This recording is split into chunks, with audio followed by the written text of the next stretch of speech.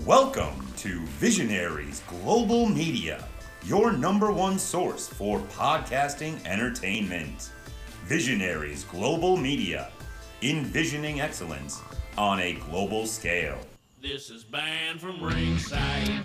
Hey everybody, happy Thursday. Right now it's Thursday at 8:22 p.m. We're starting it off a little differently than usual because less than 2 hours, or I'd say probably about 2 hours ago, Zach texted the group and with the absolutely terrible and shocking news that Wyndham Rotunda, a.k.a. Bray Wyatt, a.k.a. the Eater of Worlds, a.k.a. Husky Harris, has passed away suddenly at the age of 36. I didn't feel like doing the real high-energy AKA segment that I had scheduled for tonight, and then going into this, there's no other word for it, it's tragic news. Sean Ross Sapp has reported and said that he got permission to report that Bray Wyatt was diagnosed with some sort of heart condition, which was exacerbated when he contracted COVID earlier this year, and he was on the road to recovery and suffered from a heart attack today and has passed away, like I said, at the age of 36. So you're going to be spending the next there's going to be many reflections on this. People are going to be doing their tributes. People are going to be talking about it. I thought about I was thinking about this for a while over the last hour or so about how we were going to do this, thinking about maybe not mentioning it at all, or, hey, don't worry, we're going to talk about this next week or something, because we do have a big week of wrestling to talk about. Of course, Terry Funk, legendary Terry Funk, one of the greatest of all time, if not the greatest of all time, also passed away this week. He was 79, though, quite a bit less tragic.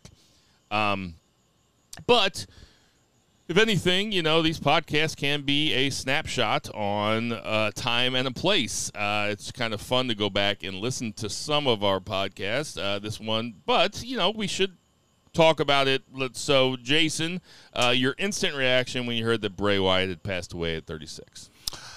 Obviously shocked.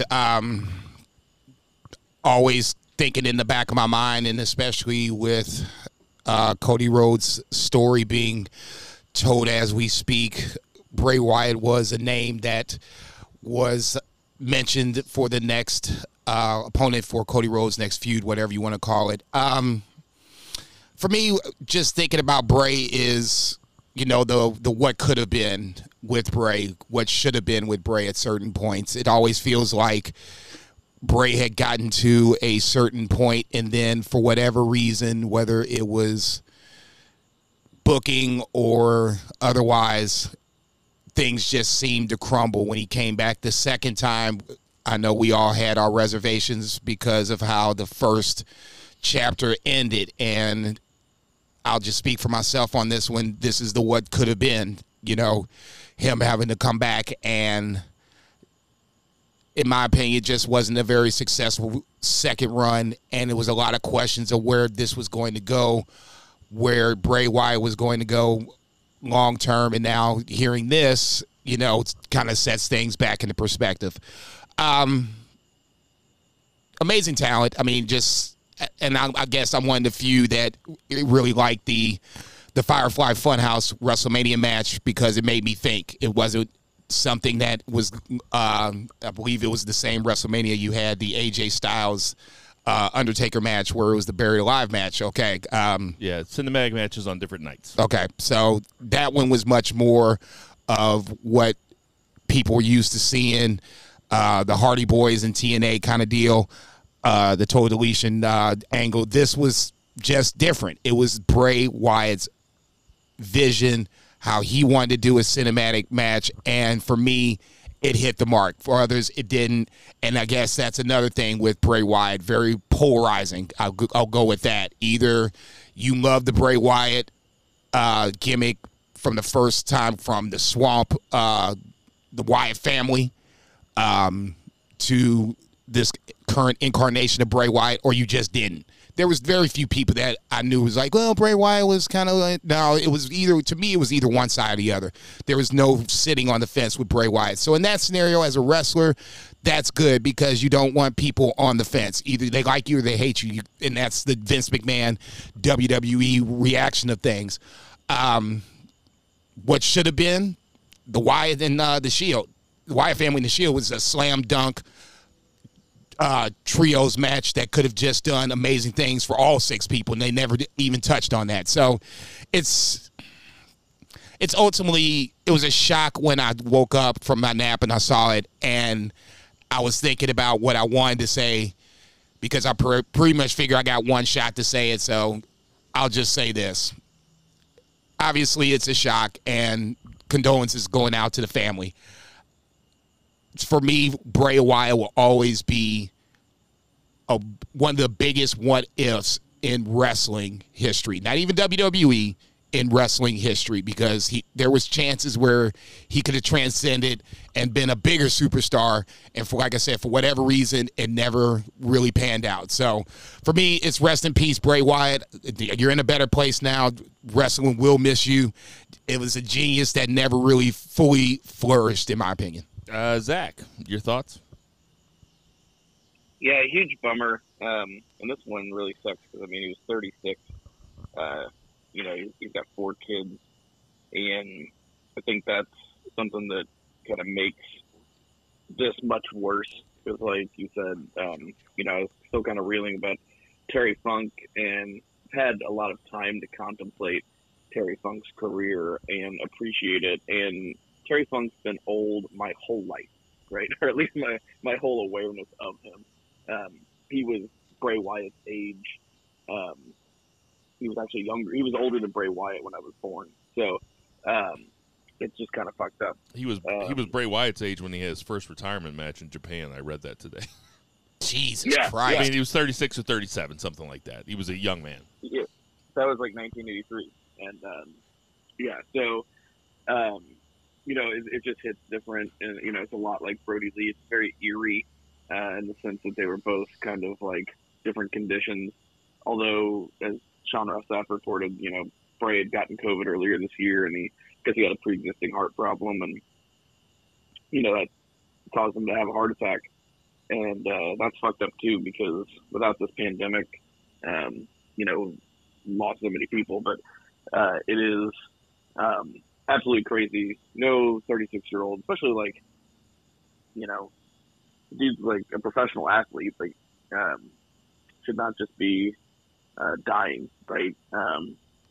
So that's the crazy thing. I haven't even really thought about his career. He definitely always was entertaining, and he was very polarizing, which some of my favorite people, some of my favorite entertainers in the world across the genre, across different media, are very polarizing. So, you know, definitely one of the more creative dudes, and like Jason said, that you know, when we had the empty arena Firefly Funhouse match, that was a lot of fun, and looking forward to going back and reliving some of that stuff. I didn't really see the beginning of his career, so this would kind of afford me an opportunity to go back and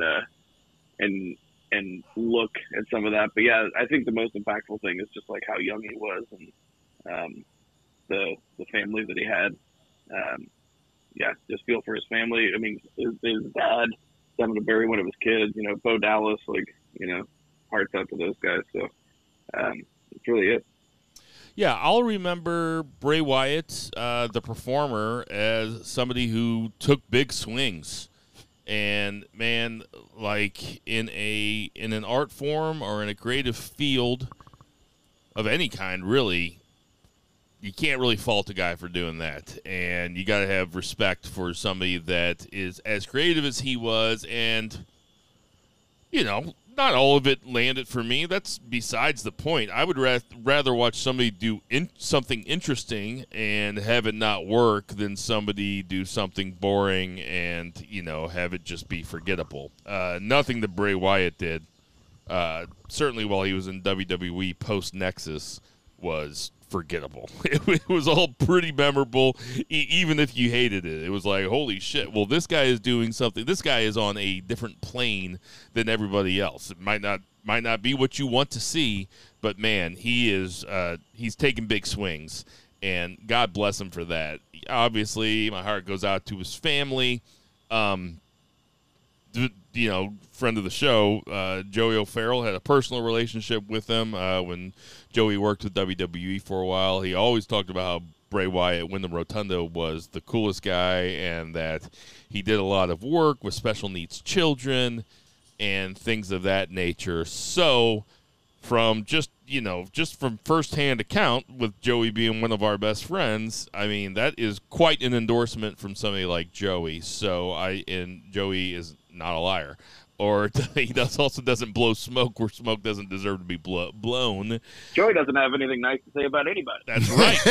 That's exactly right. But he has always had nothing but nice things to say about Bray Wyatt. So I'll also say that when Bray Wyatt came out as when the Wyatt family first came, they were badass. Him and Luke Harper and Eric Rowan, the whole look, that fucking Hawaiian shirt with the fedora hat vibe, kind of slobby, Cape Fear, but also being like extremely like enigmatic and kind of cult leaderish. Follow the buzzards, one of my favorite catchphrases of that era of WWE. Very cool. He also had me mark out super hard. I'll never forget what he said. I think he was saying it wasn't John Cena. I forget who he said it to be honest, but he said, if you look up to me, you'll see a friend. If you look down on me, you'll see an enemy. If you look me dead in the eye, you'll see a god. And I get chills just thinking about that line. God damn, what a badass. So rest in peace, Bray Wyatt. Like I said, I'm sure there's going to be plenty more to say about him in the weeks to come. There are going to be tributes. He was... The way that wrestling is, it's a small town. Everybody knew him, and it seemed like he was very well liked. So, rest in peace, Bray Wyatt. This is Banned from Ringside. Tonight on the Banned from Ringside podcast, R.I.P. Terry Funk. AEW has a really, really good go-home show. Jim Ross compares Darby Allin to Allen Iverson for some reason, and we have your AEW All In at Wembley Stadium predictions. That and a whole bunch more tonight on the Banned from Ringside podcast. Did you catch the Allen Iverson thing? You see my face, right? You didn't catch it? Hell no. Oh, my God. It was tremendous. Ditch that 9 to 5. Okay. It's time to feel alive. Hello, Marks. Welcome to the Banned from Ringside podcast. As always, I am your host, Bill Vagey, a.k.a. Terry, fuck your couch. Terry, fuck what you heard. Hold on a second. I got a whole bunch. Terry Funky Brewster, Terry Windmill Funk, Terry Funkin' Donuts, Smarty March and the Terry Funky Bunch, Terry Crunk up in this bitch, Terry Godmother Funk, Terry Grand's Funk Railroad, Terry Punk Rock, Terry Don't Fake the Funk on a Nasty Dunk, Terry Funk Master Flex. And sitting right across from me, we have Jason Cornelius Bell. What's going on, JCB? I needed that laugh. That was funny fucking shit. Yeah, I didn't want to do that and go right into fucking... No, that's well done. That's why you're the quarterback. That's why you get paid the big bucks. Don't fake the funk on the nasty dunk. That's what you started that. I was saying it with you. So, yeah, that's perfect. Great job across the board. That's funny shit. On that lovely note, I'm not even going to filibuster. I'll ask the congregation to bow their heads as I read from the latest edition of the Banned from Ringside podcast, volume 322, chapter 3, verse 14. And the good smart saith, hashtag boo the heels. It's all good, baby. Listen, share, subscribe, repeat the holy trinity of BFR. Plenty to talk about, plenty to discuss. Predictions at the end. Let's do this shit. And out there in Portland, Oregon, we have Two Beers, Zach Pullman. What's going on, Two Beers, Zach? BFR West is in the house. No, I think about it, young black girls now, they have the Little Mermaid that they can look up to. And for me, Bray Wyatt just proved that I can leave my wife looking like I do and get a girl as hot as JoJo. So a tribute unlike any others. Everybody else just might as well hang them up. I say everybody needs to aspire to something. You just trying to upgrade the wife. That's unbelievable. Tara can't be anywhere close, he's a right? Hero. He's a hero. That's like when Elton John changed "Candle in the Wind" for Princess Diana. It's like everybody else's tributes are null and void. Can't get any better than that. Wrap it up. We are coming at you. Joking aside, I don't know how to process information without joking about it. So, but joking aside, things are kind of a bummer. But we're gonna get through the podcast. Yeah, we're gonna get through it. There's tons of wrestling to talk about. We are going to celebrate Terry Funk's live. We're coming at you from steamy hot St. Charles, Missouri. It's been 104 degrees here for a long time. It feels like we're on the surface of the fucking sun, 100% humidity. But we're going to sweat it out here. I'm so thankful that I have the podcast. I was telling Aaron tonight, I was like, man, it's nice to have all this wrestling to talk about and being able to talk about it for the next 2 hours with you guys. No Vice tonight, but he'll be back next week, I'm sure. Without further ado, let's get to that 3 count. 1, 2, 3. JCB, kick it off. Let's go WWE as the 1 count. Few things I want to kind of throw out to the general consensus, see what we got on SmackDown. I think the biggest story on SmackDown was obviously the main event where you had Edge versus Sheamus. Why didn't I put that in the intro? I got you back. Thank you. Edge apparently, well, I shouldn't say apparently, this is his last contracted match in WWE. Now, what the future holds for Edge is TBA. There's obviously rumors with him going to AEW. I thought I saw something today on Twitter where WWE is not going to want to sign Edge back, so something to kind of look ahead towards if he does go to AEW. That might be the reason that WWE doesn't even want Edge back, which is kind of a surprise if that's the case, but neither here nor there. Let's just talk about the physical match itself. I thought this was one of Edge's better matches, considering how long he's been off, and I've heard people kind of running down the match because Edge was catch and win or whatever the case may be. I'll just say this. You have a 6'2", 260 guy beat on you for about 20 minutes and have to drag him around. See the airplane scene where Lou Cinder finally snaps on the white kid when he was like, my dad says that Bob Lanier, hustles down the court. And he's like, you have your old man drag Lanier and Walton down for the court for 40 minutes to see how he reacts. It's the same thing right there.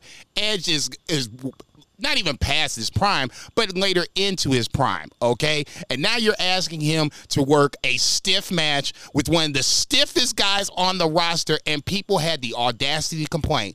I just don't get wrestling fans sometimes. I thought this was a really good match. It was a really good way to end the show because it was basically an Edge tribute.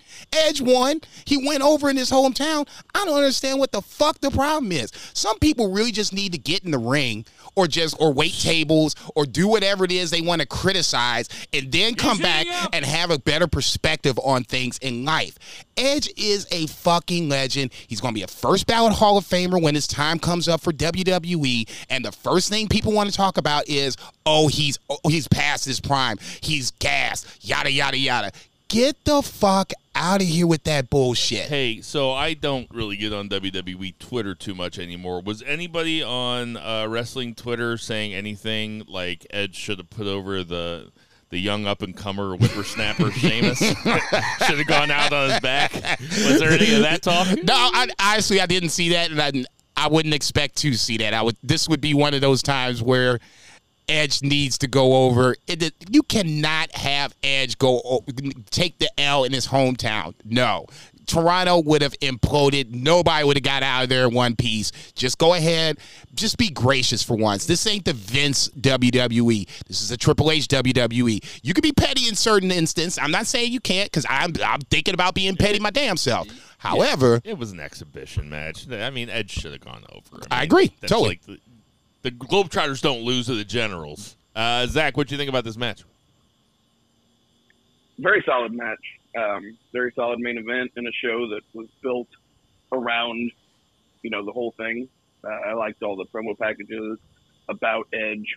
I remember Edge's debut, like, was watching live whenever dude, like, used to sit up in the stands, and I didn't catch his whole rated R thing. I had pieced out by then, but I was there for the Brood, and I wasn't there for his retirement or anything. But regardless, he was definitely a WWE legend. I love the fact that Jason described him as a first ballot Hall of Famer, like they actually cast ballots for the WWE Hall of Fame. Like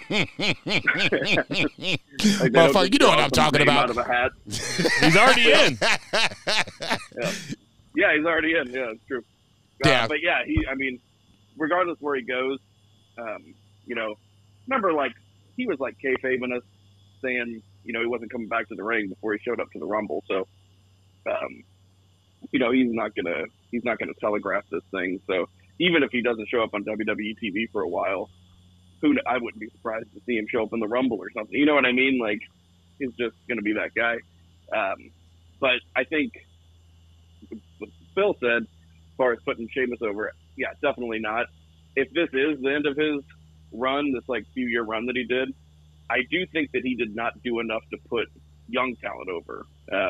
Like Balor should have won WrestleMania.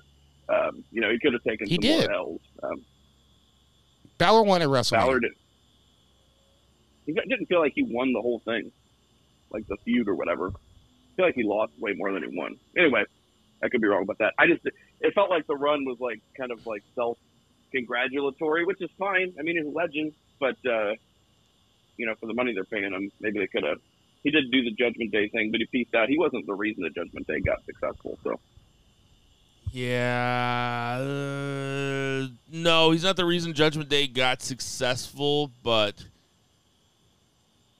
to me, like when Damian Priest when Damian Priest helped him at that one WrestleMania, I was like, oh, this is a big deal for Damian Priest. I get what you're saying. It's arguable one way or the other. I think that he was kind of hamstrung because he made that big return at the Royal Rumble. Now, if I'm not mistaken, the world shut down 3 months later. So it's like he got his pop when he came back at the Royal Rumble, and then he was a big deal. And then crowds went away, and then he main event at WrestleMania with Roman Reigns and got stacked up with Daniel Bryan. Roman Reigns stacked them on top of each other and pinned them both. Which I remember liking that quite a bit when it happened. I was like, ooh, that's pretty badass. I'm not the biggest Edge fan. I am a huge Edge and Christian fan. I love Edge as the funny heel as opposed to the earnest babyface. I put on Friends of BFR on Facebook on Friday night.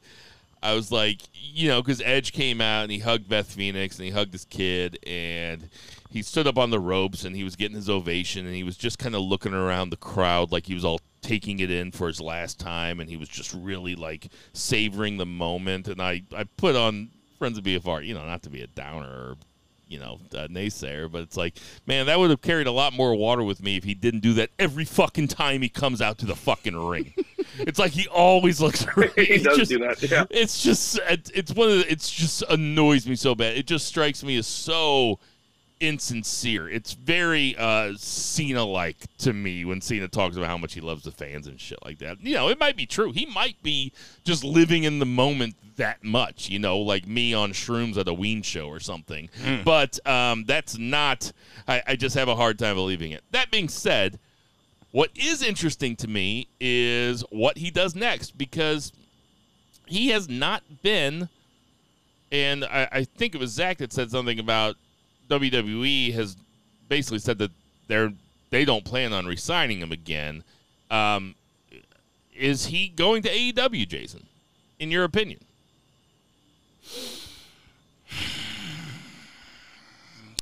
And if he goes to AEW, how big of a deal is that? I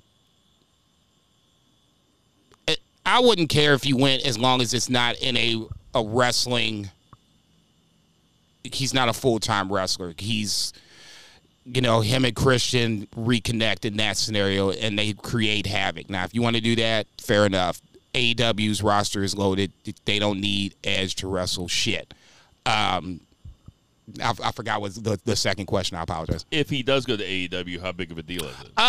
It's a deal because it's Edge, but I don't think it's like it's not a big deal like when Adam Cole, Bryan Danielson went over, guys along these lines. It's a deal. It's not like it's moving the needle. Zach, same question. I tell you what, he shows up, immediately pairs with Christian.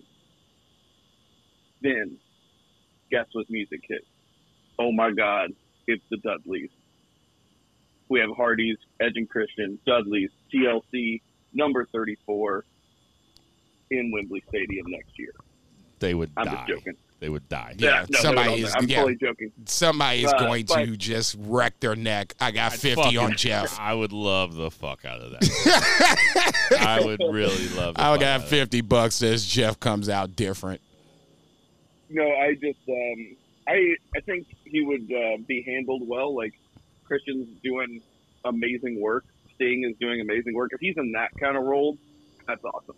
Like, I don't want him back in like the world title picture, but if he comes and he does like he goes out there and it seems like he's having the time of his life and he's doing creative stuff, that's cool with me. I mean, I'll tell you what, I gotta disagree with both of you pretty much. I think that if he went to AEW, it would be a bigger deal for AEW than Adam Cole or Bryan Danielson, because I think that Edge is the type of quote unquote superstar that would actually bring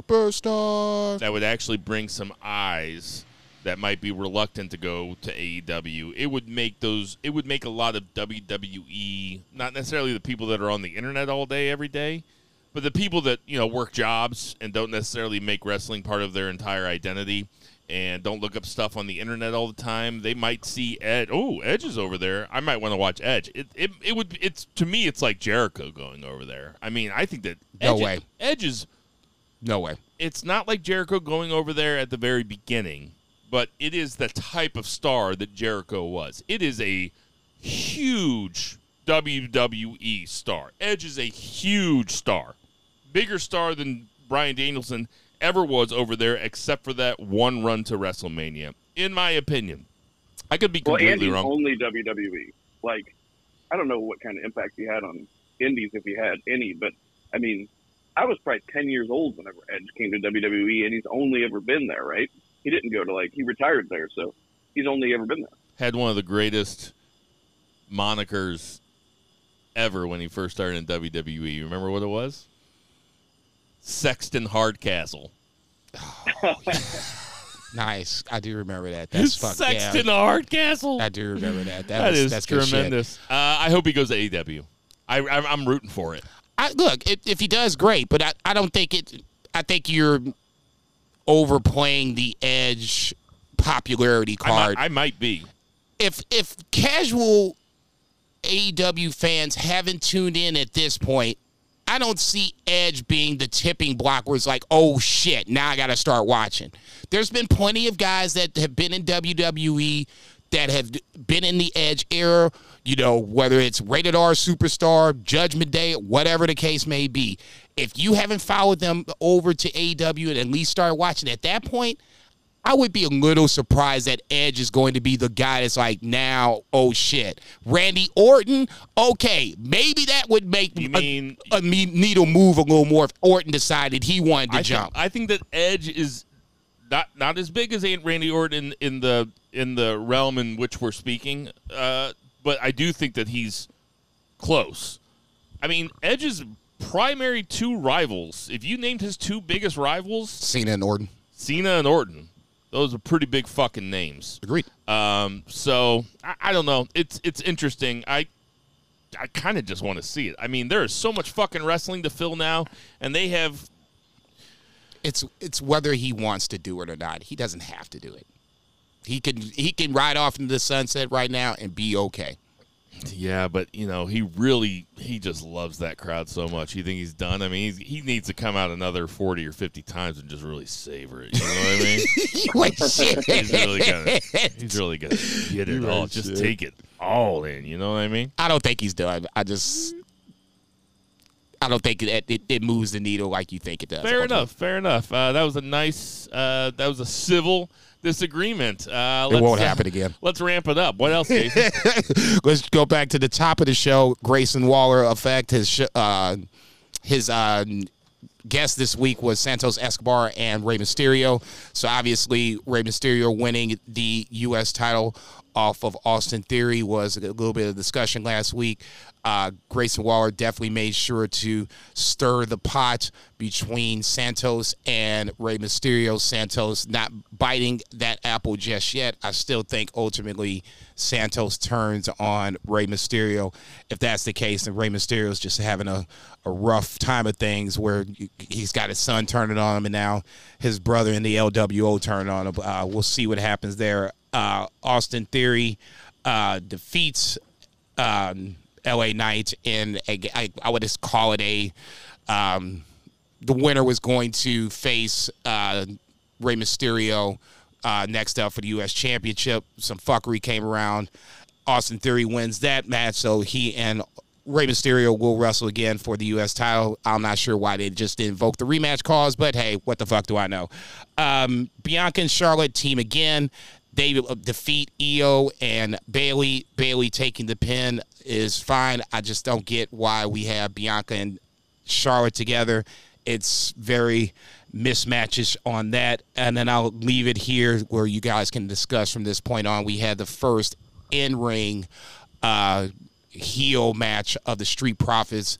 They beat down the OC, give us a new finisher. Bobby Lashley comes out and celebrates with the Profits post-match. I said it last week, and I'm going to reiterate it this week on the Profits, and I'll let you guys take it from whatever you guys want to discuss. As the Bloodline storyline and the Bloodline as a faction is going south, we're slowly seeing, I'll call them Hurt Business 2.0, making an ascension to it's a mid-card story now, but ultimately I think it would go to the top of the card once Roman Reigns goes away. Bobby Lashley seems like he's poised as the next guy of SmackDown or one of the next guys of SmackDown.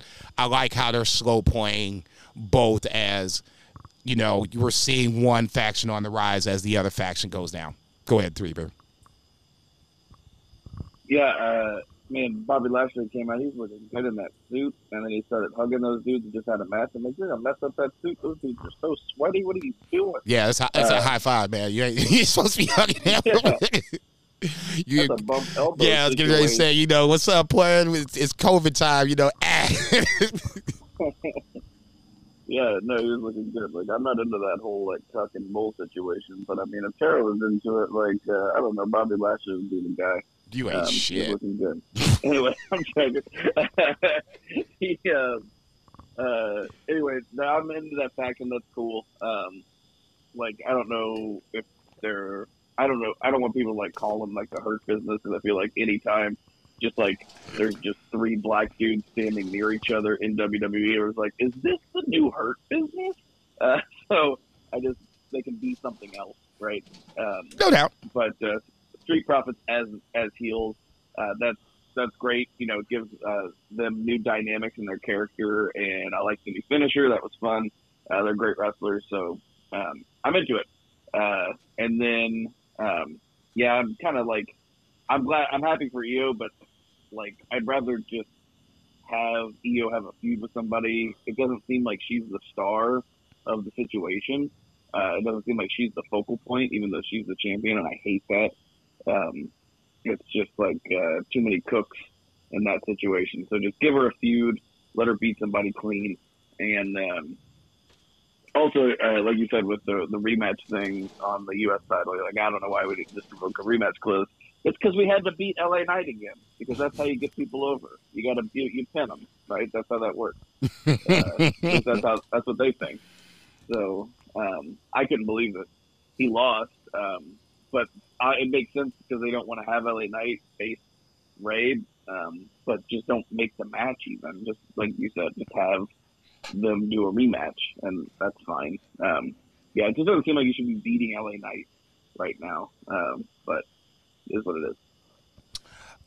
Speaking of Damage Control, they jump Bianca backstage, so that might be the feud that you might be hoping for. Bianca versus Io feels like it's next up. We talked about the Profits.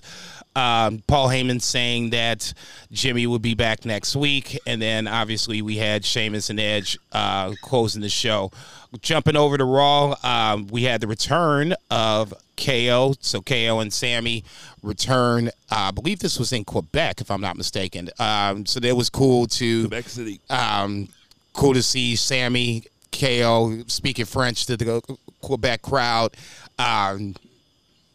Quebec was on one on Monday night. They was on some shit. They made that shit fun. They Cammy and KO beat down Judgment Day to set up a tag team match later on, but Judgment Day needs to figure out who their tag team partners are.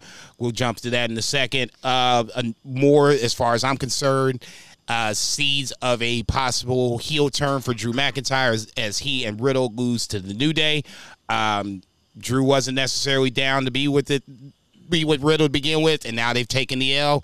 Backstage later on, New Day says that they want to run this back at some later point, but they have business with the Viking Raiders who came out and beat them down, yada, yada, yada.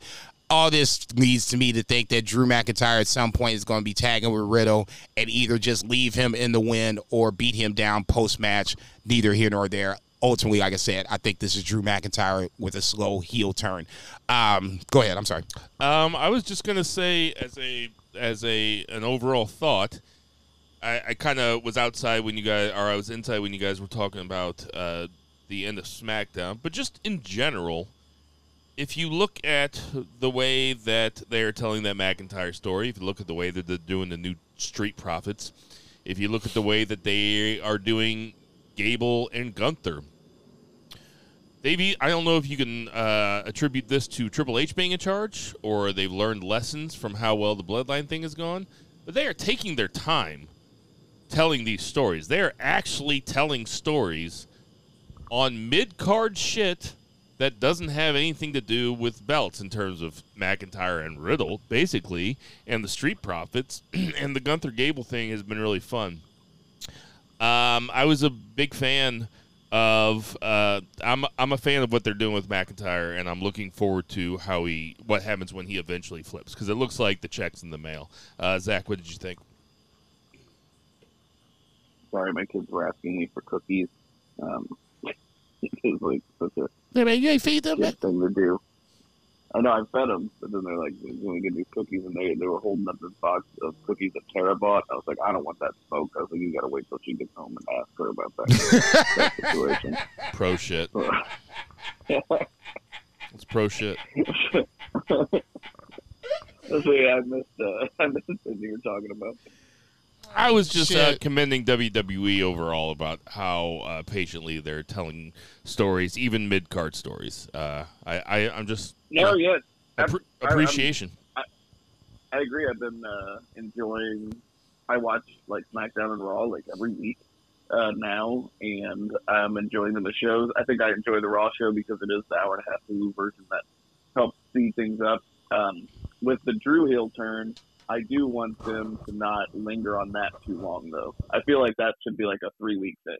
Like, he goes out there with Riddle for a few weeks, and then I feel like, by Payback or Backlash or whatever, Backdab, Jack, Patty Whack, Give a Dog a Bone, whatever it's called, they should be turned. Jason, what's next? Gunther Gable. Shayna had a little vignette or whatever, but Gunther Gable was next. I was kind of surprised that they made this match on Raw, but they made up for it a little bit in a way that kind of makes sense. Chad Gable wins by count out, so he gets the dub. First loss for Gunther since coming to the main roster. I think they said it was like a year and a half. I was like, God damn, but quietly Gunther has been doing his business. We just been more focused about this Intercontinental run, at least I have, versus the overall run of Gunther since he's come to the main roster. Neither here nor there. I thought this is a really smart way to get this match. Since you gave it to us on Raw, which was a really good match, now you made it a smart way to now Chad Gable can get the rematch. It'll be on Payback, I would assume, the rematch there. And then that's where I would assume Gunther beats Chad Gable break the record of the Honky Tonk Man at some later point, I believe after the fact. But I thought this match was good, and like I said, this was a smart way to get the mission accomplished, especially if you're going to do that match on Raw versus waiting for Payback. They can still play up the fact that Gunther's never been pinned or submitted on the main roster. It gives Gable a nice little bump. This guarantees that Gable is not going to win the B for next year for most underused wrestler in the business. That means you're just going to have to that's the Chad Gable You're going to have to do award. a little work this year to find somebody. I'm going to have to think of something before the podcast. Okay, just do a little bit of research. Hey, guess what? You got a few weeks to figure that out. We're ways away from the beef. What did you think about Gable beating Gunther? I was surprised that they did it that way. I thought it was definitely fun, something different. He did. I thought, in one sense, it seems kayfabe silly to have the guy celebrate not winning the title, but then if you think about it, Gunther is such a dominant champion that even just getting a win is a win, and And Gable's also kind of nerdy. Yeah. And they had a good match, which makes sense. Like, you see that pairing and you're like, oh yeah, you're just rubbing your hands together. And that's a fun match for TV. And that, that's something, giving them a little time. Again, that's like a Triple H thing, right? That pairing of that match and, giving them a little time. So Gunther also works best with guys about that size. So very cool pairing. Totally. And I'm looking forward to the Payback match. One of the highlights of Raw and WWE programming this week, I thought, was the Shinsuke Nakamura vignette. This is the Shinsuke Nakamura I wish we'd have seen when he won the Rumble, when he flipped heel. He's been at WWE for 7 years. Especially when he flipped heel the first time, and instead of having a dick kickoff between AJ Styles, I wish the Nakamura I would have seen to really get me invested in that heel run. They changed the music, but the antics essentially were still the same. I wasn't really high on Shinsuke Seth until I saw this vignette. And now, even though I still think Seth is going to win this ultimately, I'm much more invested in this bad boy now.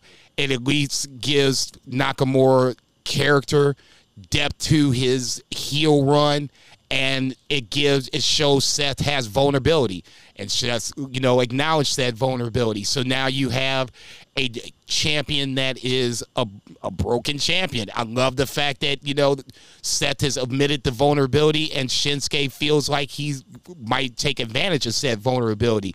Watch Your Back, I thought, was an amazing way to cap off the vignette. It was very well done.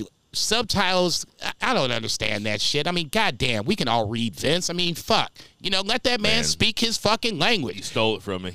I thought that was so simple. Yeah, just let that subtitles. man speak. Yeah, I know. I'm reading this shit, and I wasn't even looking at shit, Skate. I'm reading what the fuck was being said. You're not looking and I was at like, your okay, phone. Okay. Because you got to read it. Yeah, Zach, what do you think about Shinsuke vignette?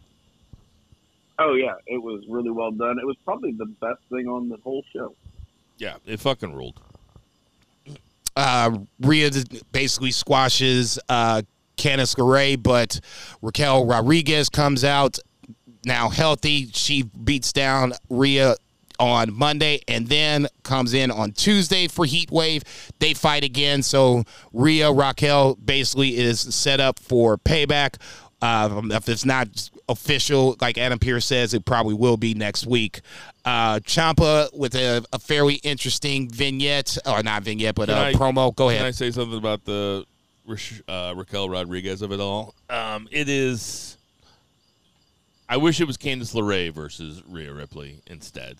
Raquel Rodriguez really doesn't do it for me as a heel or a baby face. I don't think she's got it. What do you think, Zach? Yeah, I agree. This is just a little bit of a bump in the road for Rhea. Like, I know that she seems more formidable because she's more like Rhea's size, but she hasn't been presented as much of a singles competitor. It just seems like, and not that Candice LeRae has either. And also, but Candice LeRae, I know, is a really good wrestler, so that actually makes me more interested in the match. Yeah, I'm not interested in this feud. So Ciampa has his vignette. Short but close but no cigar, I guess, is the story for this promo or vignette, whatever you want to call it. They gave him a vignette, though. They gave him a vignette. Do it yourself was one of the things that I caught from Ciampa, so it made me think. I haven't seen Johnny Gargano. Maybe they pair back up, do a tag team run. Ooh, I like that. I don't know why I haven't thought of that. It was the first. Once he said, "Do it," that makes so much he was sense. like, "Maybe I got to do it, but do it yourself." I would love to. And I was like, "Really?" DIY versus KO and Sammy for the belts. Now we're talking. You said it. I was thinking it. Miz comes out to face someone that he claims that is a bigger threat than LA Knight ever has. Akira Tozawa comes out. LA Knight comes out on commentary. And obviously, you know how this one ends. Tozawa beats Miz. God bless Miz. He puts everybody over. Once his time comes to the Hall of Fame, he better just get it on principle alone. God damn it. Becky and Trish sets up a match the week before. Zoe Stark and Becky, I believe it's not a holds barred, but falls count anywhere. You see how invested I am in this. I'm so ready to get this one over with. I'll let you guys speak on that. Piper and Candice is the next segment from that point, but neither here nor there. Sorry, what were you asking me about? Becky and Trish. Oh, man, this was a bad segment. Ooh, buddy. Trish Stratus looked shook. Becca's on that ass. Yeah, they really were. She looked shook. What'd you think about it, Zach? Yeah, not good. I'm just ready for this to end. It seems like it's been going forever, and I don't give a shit about it at all. Mind your own business, Dad. Well played. No, that was like, what the fuck was that? Hey, man, that was Roadhouse. What the fuck? That's a new drop. Okay. Terry Funk. Mind your business, Dad. Yeah, you sucking punched to a motherfucker on that shit. Okay. Yeah, they ain't tell the motherfucker. I forgot I had the drop. So I say, hey, tell the motherfucker, you're just ignorant ass. I've been waiting to use it for like 5 minutes. That's funny shit. I meant to say Chelsea and Piper instead of Candice. They have a match, tag team match versus Kitana Chance and Kaden Carter. Basically squash match, retaining for the champs. Seth has his promo basically admitting the fact that he is broken, but he's ready to meet Nakamura next week to see what other mind games he has. We'll talk about that. And then we had a 2-on-1 match to finish the show. Rhea picks, Finn and Damian Priest to represent the Judgment Day. They face KO and Sammy. If I'm not mistaken, KO hits one of the Judgment Day's members with the briefcase. All chaos breaks loose. You know, now at this point, you have Dom in the ring. Cody comes in, and then at the end, Adam Pearce makes this a six-man tag to where now the baby faces win the six-man tag, where you have more Judgment Day dissension leading into the loss. So essentially you had two different WWE shows. To me, SmackDown was more so along the lines of still Bloodline, but Edge was the biggest point of reference for SmackDown, and Monday night was Judgment Day littered from top to bottom. Zach, any thoughts on the last few segments? Yeah, I thought it was weird that they, just did like the immediate DQ and then had Cody come down. I feel like maybe just advertising Cody Rhodes in the main event would be a smarter move. Well, the story they were telling the entire show was who are the two guys that are going to be in the Judgment Day, and it just ended up being exactly what you thought it was going to be. And then they just all ended up in the match. Yeah, that's what I mean. Because I feel like we didn't need that. Didn't have to be the dissension, right? They could have come up with some other thing for them to argue about if they wanted to. Again, they don't have to argue every weekend or every week, right? You know. Right. So, yeah. But otherwise, like it was whatever. Pretty good 2 episodes of television. I didn't feel like my 5 hours were wasted. I thought NXT was solid too. So yeah, it was a good week for WWE all around. Let's get to that. 2 counts. 1, 2, 3. Oh, I should have used it when it was like when the kids were like eating the cookies and Zach was like, I don't want that smoke. And they'd be like, Mind your own business, Dad. that's when I should have used it. 2 Beer, what's a 2 count? Would have been perfect. Yeah, that was that'd been the alley-oop. I wasn't thinking about it. No, that's fine. 2 count. We can talk about AEW. There's kind of we're going to be talking about it more later, so maybe we'll do a little bit more of an abbreviated bit. But I do want to bring up the curtain jerker on Rampage, Ray Phoenix versus Commander. If you have not seen that match, go out of your way to see it. It was exactly what you would think it was. It was awesome. Just 2 dudes just putting it out there, flipping and flying, and gave Phoenix an opportunity to go over, which he doesn't normally. Normally Phoenix loses these matches. But Commander was in the Phoenix spot. Did you guys see this? I did see this, and you are correct. It was exactly what if you know of both guys, then you could just imagine, if you haven't seen the match, what it was all about. But yeah, I saw it. It was great. But I like Phoenix's style. If you don't like Phoenix's style, then you just don't even bother to watch. Man, Ray Phoenix is one of the funnest wrestlers in the world. I agree. And he wrestles on television all the fucking time, and we don't deserve him. He is that cool. That's how much I like watching Ray Phoenix matches. Every time when I watch him and I really pay attention, I'm always like, man, he's one of my favorite out there. Like, seriously, one of my top 5 favorite wrestlers in the world right now. But, yeah, I watched the match. The match was very fucking good. Loved it.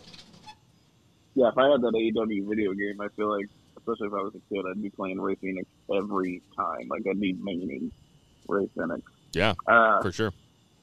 Yeah, then we had a Collision episode that was kind of like last week in the sense that it was mostly squash matches with a good main event. But it opened up, this is really funny to me, opened up Samoa Joe versus the Golden Vampire, which never started because it actually turns out the Golden Vampire CM Punk.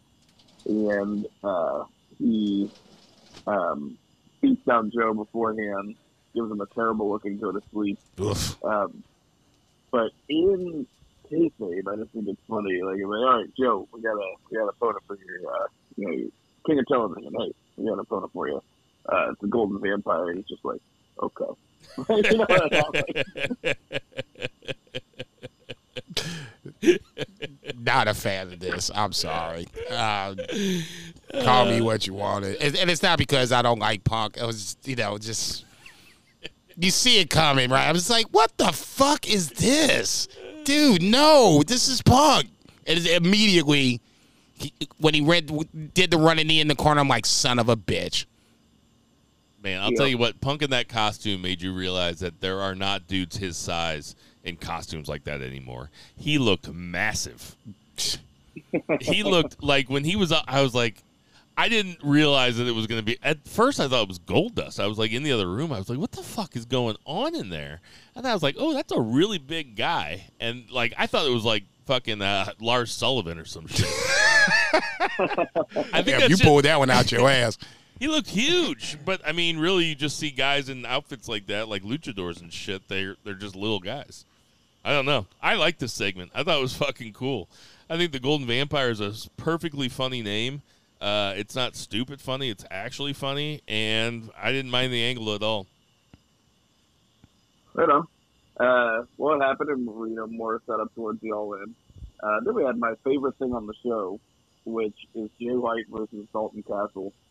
This was awesome. What perfect opponents for each other, because they couldn't be more different, but they're both so great at pro wrestling. I really love this. Of course, Jay White won, as he should.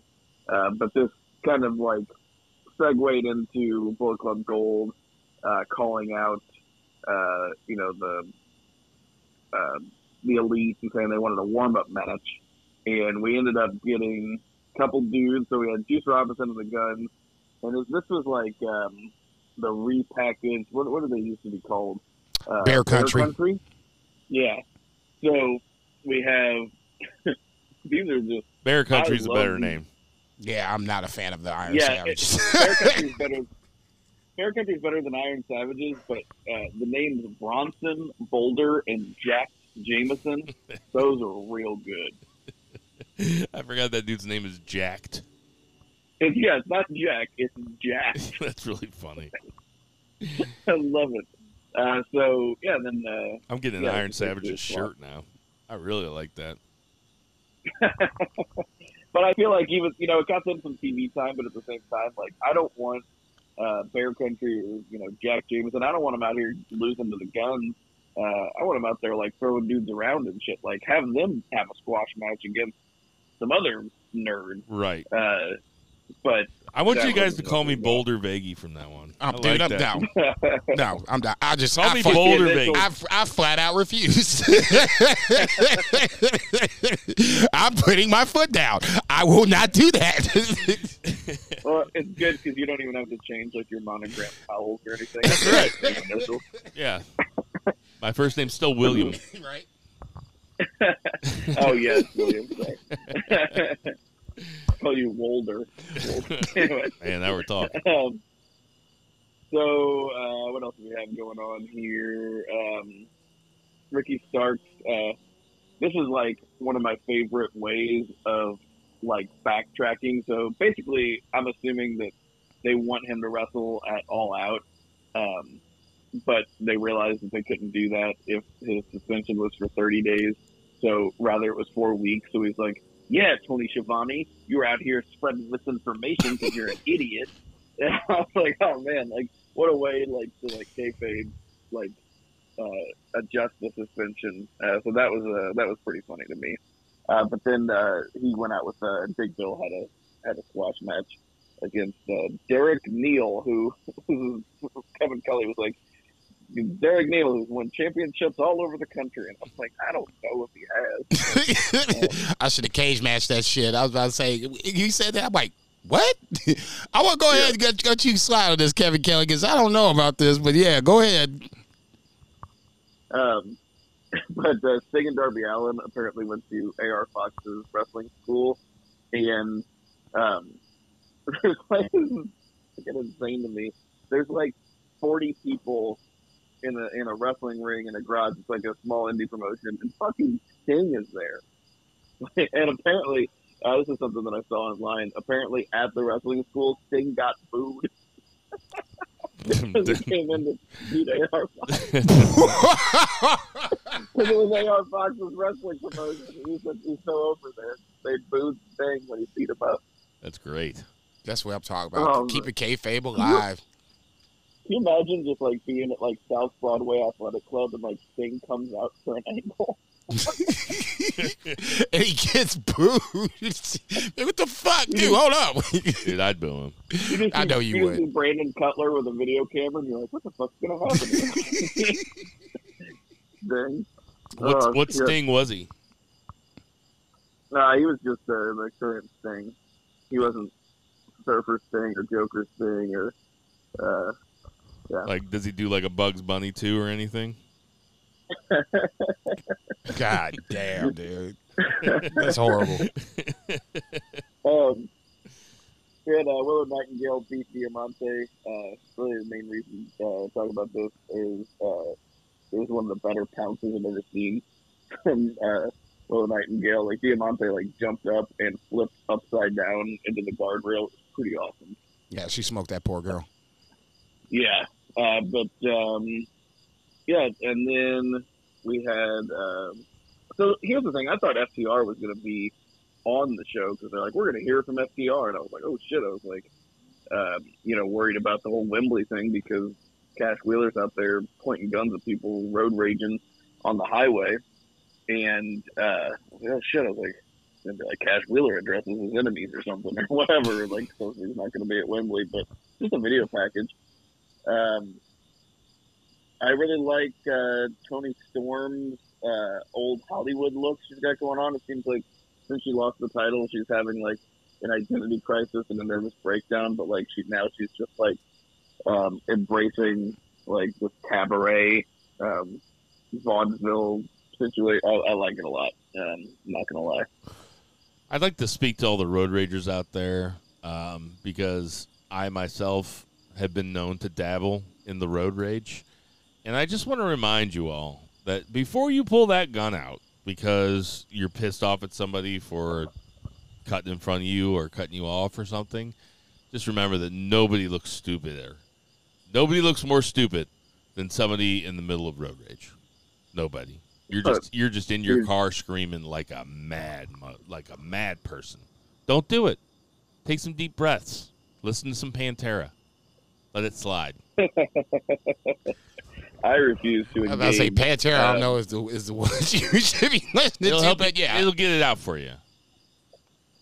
Talking about being cathartic. I guess it could be seen as like a pump up song. Like I'm gonna go fuck this dude up. Yeah, that's what I'm kind of thinking. You might want to go ahead and maybe shelve that one for a little bit. I feel a conquering will down inside me. Okay, honey, he's getting out of the car. What? I think Pantera is actually the official soundtrack of Road Rage, really. We had Miro cut a promo on the video screen on Hobbs after his squash match. And again, the only reason I'm mentioning this is because Miro said that he would piss on Hobbs' cold, dead body. He's fucking aggressive. Oh, God. Miro's atheist gimmick is working for me. I just want to see more Miro. That's all. Ultimately, I don't care how you do it. I love a wrestler walking around saying, I serve no gods. I love that shit. That's pretty good. Is he a divorced atheist? I know he's not actually divorced, but he seems like he's like, I used to have a book. I used to have a wife. Yeah, he said he doesn't answer her anymore. Mm-mm. Wow. Like he has said that mid-promo. He fucking rules. Okay. Yeah. He talks about his wife like every promo. We've never seen her. Like we all know who she is. But right. We've never seen her. Nope. Then we had an awesome main event. We had Darby Allin beat Christian Cage. This thing was nuts. I mean, Darby Allin's an insane person. He did this coffin splash, like that coffin drop onto rope. the apron was rough looking. It was. I left out of the chair. I was just like, oh, dude. Yeah, I had to do a walk. I had to walk a lap. I didn't even pop. I was just concerned. No, I had to walk a lap for him, man. I was like, that looks brutal, dude. It's too early. Absolutely brutal. Yeah. But he got the pin, and then they got the heat right back on Christian because they had Luchasaurus come in and start beating the shit out of him. Do the choke slam and everything, and had Tony Schiavone count the 3. And so Luchasaurus does this thing where he puts Christian Cage on his shoulders, and Christian holds the belt up. And I gotta think that eventually, one of these times, Luchasaurus is just gonna backdrop him for the babyface turn. Yeah, I mean, I wish they'd. Maybe, I guess he's been a heel for a while. It really feels like they flip him all the time. He's the big show of AEW, right? Luchasaurus? Yeah, I was just getting ready to say, started as babyface, this is his heel run. I mean, you could flip him back if you want to. Ultimately, you could see just by the tone of where I'm going with this, I could care less what you did with Luchasaurus. He's mid-card, and that's fine. You need guys in those spots, but a babyface turn would not make me look at Luchasaurus and be like, ooh, he's more interesting. It would just make me root for Christian even more. I'll tell you what was interesting was that really long rant that Jim Ross went on comparing Darby Allin to Allen Iverson. I totally missed this. It felt like it went on for a minute. It felt like all of a sudden he's talking about how Allen Iverson used to get more points in the paint because he was the only guy that was really little and not scared to go inside. Yeah, okay. I He wasn't that. breaking it down like Hubie Brown or something, right. but he was definitely like JR watching some NBA. Yeah, it sounded not JR-esque, if you will. No, it was very surprising. I was like, what the hell is he talking about? Does he have dementia? Anyway, I love this match. Like I said last week, Christian Cage doing work. He was doing work on Wednesday. Yes, he was. Oh, my God, damn. Yes, he was. It's a good segue. We opened the Go Home show to All In. The Go Home Dynamite, I should say, to All In. With we had the Elite come out and they were gonna wrestle the Guns, and I was like, oh shit! I'm like, this is like popping off, and then it just never happened. It was just like crazy beat down. Rick Max like took a bump like immediately, and I was like, oh fuck! Right? I was like, God damn it! Like this fucking match ain't even gonna happen. Shit! Ended up leading to FTR coming out and kind of cranking up to All In, but it's kind of a crazy way to start the show. But here's the problem with that, though. This has been their MO, and we were talking about it last week. What, 7 segments in some form or fashion with somebody getting beat down to lead to the match? At least I can't believe I'm going to say this out loud. At least in TK's defense on this one, this match was set. This was a build, to 2 matches. The Elite, Jay White, Juice, and Takeshita. Well, not the Elite, but better choice of words. Omega, Page, and Kota Ibushi versus Takeshita. Golden Elite. Yeah, Golden Elite. And then, obviously, on the other side, Bucks and FTR. So, at least this week, this segment actually was building towards matches versus last week was basically, boom, this is what happens, so we're going to have the match. Boom, this is what's going to happen. Matches. Right. Crazy brawl. Then we had Renee Paquette backstage with MJF. Renee Paquette was the MVP of this episode of AEW Dynamite. She was the main character. All over it. She's the connecting weave throughout this show. Yeah. She was so good in every segment, and she really elevated the show, which is not normally the role that the backstage interviewer is placed in. She's just really good at her job. But we had MJF, and man, this was like, I love these MJF promos where he's just talking like a normal person, and as much as like a normal person as MJF can actually be. Some of the lines that he said, where he's just like, he's the 2023 version of the British Bulldog, if the British Bulldog was Jewish and a good public speaker, like just fucking random. But he's just talking like a normal person, and he just does the absolute babyface of all babyface promos. As much as MJF can be, he still called Tony Khan a mark, and he's throwing around some insider terms, but just came off like the most likable dude, and you just felt bad for him. What did you guys think of this? I'm surprised to say this. I do not want MJF to flip back to heel. I think that he is an incredible babyface. And for some of the reasons that Zach just said. He still called Tony Khan a mark. He still makes jokes that are kind of inappropriate. He's still a dick. But he's a very, very likable dick. He's our dick.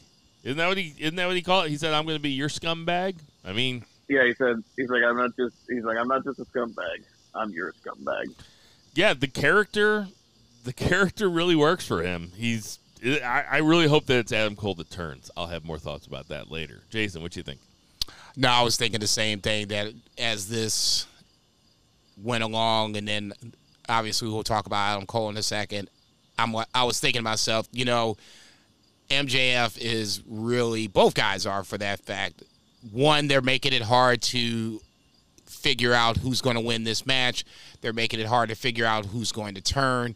Then long term, just on the MJF part of it, I think that this run just solidifies him as one of the better, if not one of the top tier wrestlers, professional wrestlers in the world. And it's not all just what he does in the ring. This character work is some shit that WWE should be salivating over. And I'm sure that they are at this point. So, I mean, the bidding war of 2024 just got a little more interesting. We'll talk about somebody else throwing contract out here in a little bit as well. But I thought this was really well done. And I'll just say this. It's hard not to like Max at this moment. Yeah, another example of long-term storytelling. And, you know, the bar isn't high. This is like a 2-month story at this time. Just tell us stories and we'll be into it. I mean, and also give people what they want. Don't just intentionally swerve them just to swerve them. People are into it.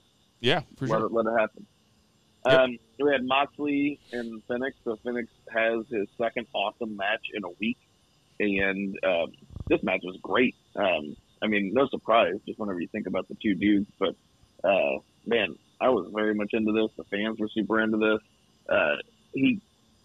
Moxley gave Phoenix a, second rope, Death Rider, and he kicked out of it. That was fucking awesome. But eventually he gets the win. And then, of course, the real kind of meat and potatoes of this was after the match.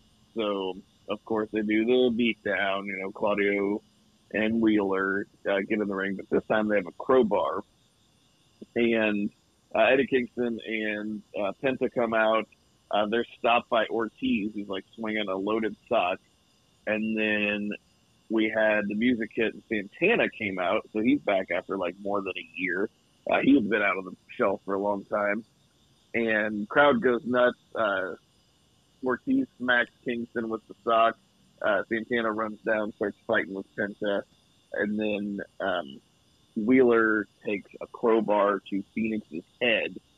So this is basically just writing Phoenix out because he cannot travel to the UK because of visa issues. And so Santana and Ortiz are going to be the extra dudes for the Blackpool Combat Club side of Stadium Stampede.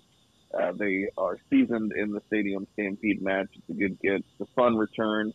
Good for Santana. I guess they're going to be working together. I know that there was heat there. Maybe there still is. I was reading about that. Yeah, that's what I was going to ask. Don't they not like each other?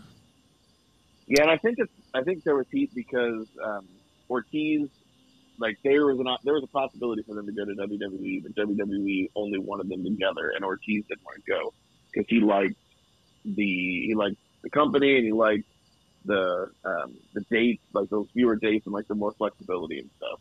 And Santana wanted to go to WWE, but he couldn't go without Ortiz. If you saw them at Six Flags, would you know which one was which if they were standing right next to each other? I would. I'm not saying, though, that I would recognize them as who they are, though. They don't really come off as stars, but if I know what he looks like. Jason, can you tell them apart? Yeah, I think that's an easy, I guess, lineup, so to speak. And I've been watching Law and Order lately, so we'll go with lineup. Dum-dum. I wasn't sure how it was going to. It just said executive produced by Dick Wolf. I wasn't sure how, because I knew that Phoenix was going to get written off. I was like, okay, how we're going to do it. Crowbar to the face. Okay, fair enough. That feels like something Blackpool Combat Club would do just because they're general badasses and don't give two fucks about anybody that's not named Blackpool Combat Club. So, okay, check mark there. Now the run-in where Ortiz comes out, kind of knew that was going to happen, wasn't sure about Santana. The Santana part is a surprise. I guess doing business, getting a check can put, some hurt feelings aside. I know me, I like money enough where I don't necessarily like my day job, but I like the money enough to where I don't have to fucking talk to you jokers, come in, do what I need to do, and dip. So in that scenario, maybe it's you know, I don't necessarily like you because we didn't go to WWE, but business is business. This makes business sense. We'll see what it means long term, past All In, if Santana or Ortiz are going to be a part of BCC or not. My guess is no, but we'll see what happens. Man, I kind of forgot that they existed. I completely forgot about them. I kind of popped for this. I was like, fuck, well, Santana has been. Like, oh, that's cool. Santana got hurt in that that blood and guts match really, really early. I guess not this year, but 23. It was real early. It was like within the first 5 minutes. He busted his knee up, and the inner circle side was short, running from that point on. So he had been out for an extended period of time. In that spot, Ortiz was having this feud, well, not even a feud, but just tension with Eddie Kingston. So, and that was all on Rampage. Yeah, I remember that. Okay. I remember that. So now, I had to stop and think about it, I was like, wait a minute. This like a year ago? Like a full year ago? I don't know, because I was going to say, let's just say 6 months ago. I think Ortiz it had to be longer ago than smoked. that. I think Ortiz smoked Kingston's last Newport. Yeah, Kingston does seem like a Newport smoker. Yeah, I would be a little pissed off too. You didn't give me a pack. Yeah, that's grounds to get your ass whooped. So, connected the dots. I guess that makes sense, especially with Ortiz. I think Santana and Ortiz smoke like Benson and Hedges or something. Or did they even make Benson? Are you okay? A, you're showing your age, and B, do they even make them anymore? That's a great question. I don't know. I've never even thought about it. I'm saying you showing your age on that one. I worked at a 7-Eleven in 1996. Okay, Benson Hedges were around in 1996. Yeah, for sure. Sorry, 3-Beer, we're hijacking your shit. Go ahead. No, that's fine. And then, again, Renee Paquette, fantastic performance here. And also, this was the best part of the segment. It was compelling. Yeah.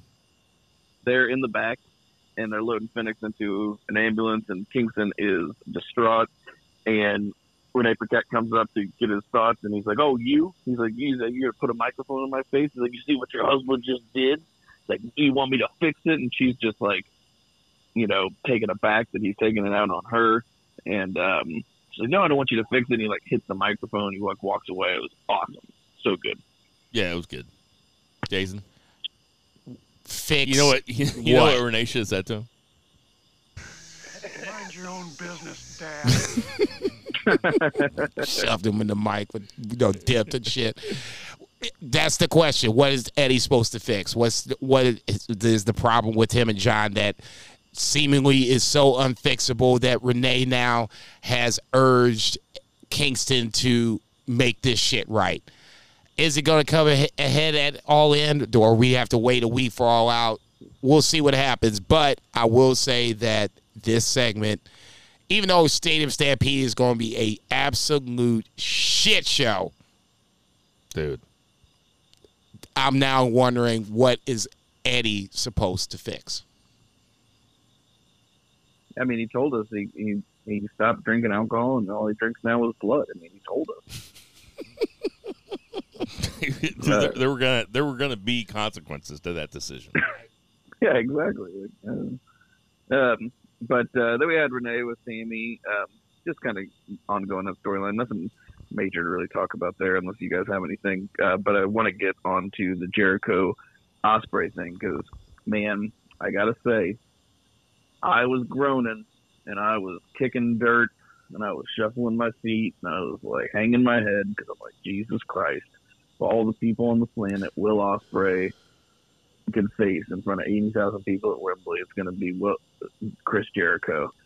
And then they had this segment, and it was fucking awesome. Will Ospreay, I won't say it was his best promo, because, man, the promo he cut on Kenny Omega before their Japanese match, and some of the other stuff he's done, New Japan and the press conferences, has been phenomenal.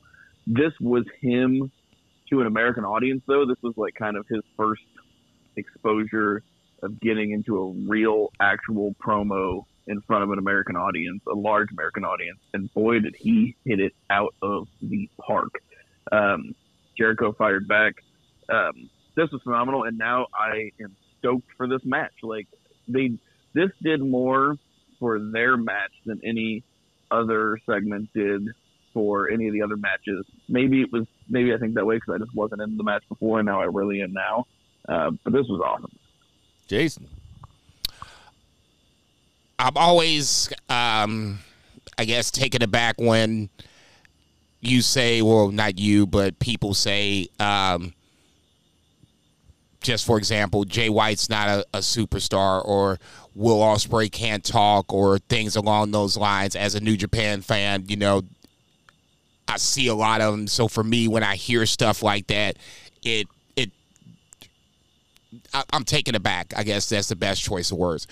Will Ospreay here, I thought, was on a different level, where he appealed to people on a personal level, and both guys made it where this match has no titles, no nothing, but they both explained it, why it's important to them. For Will, it's going to change his life. You know, I got stepson to feed. You know, I got a contract coming up in 6 months. You know, I got a chance to beat Omega, Okada, and Jericho within a span of months. You know, I can go to this next plateau. Jericho, guy that's been around, but this is going to be the biggest show he's ever, you know, been a part of. So it means something to him. You don't think he's going to come. So both guys, you know, built the match up to now. If you weren't feeling it like you were last week, like Zach was, hopefully you were jumping on board. For me, I thought Will Ospreay was what he was. For me, that wasn't the surprise. It was just what he said. That was the surprise. The content was the surprise. It wasn't the intensity, because I'm used to seeing that. Jericho firing back, I thought, was just as good. And now you have a match where it's going to be real interesting to see how this one plays itself out. I'm going to do my Simon Cowell impression right now, okay? Okay. I didn't like this segment. Whoa. I loved it. I was like, wait for it. Wait for it. Oh, my God. That's my Simon Cowell impression. This was the segment of the week. I was same way.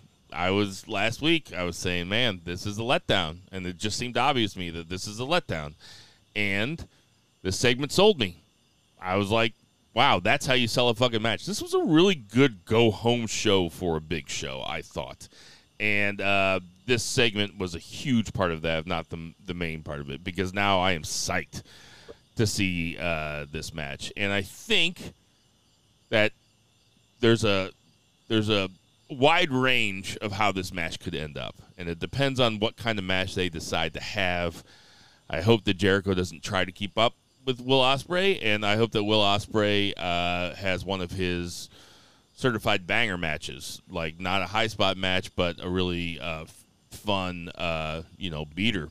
Jericho making announcing that he called Will Ospreay, like, hey, you got to tone this shit down, Tremendous. otherwise you're not going to make... Tremendous. It all what it just... reminded me of? It reminded me of that MJF Regal segment that happened last year when they brought real shit into Right. it. It was kind of like that. It was compelling, and both guys were tremendous at what they were doing. I loved it. No, it's rare. I won't say it's rare, but it's great when both guys in a promo battle can step up their game and it feels equal, where, not one guy is overshining the other. Will Ospreay, I know how he's feeling, right? When you kick your head back and you're taking it in and you get the drip, and man, you're just ready to fucking go.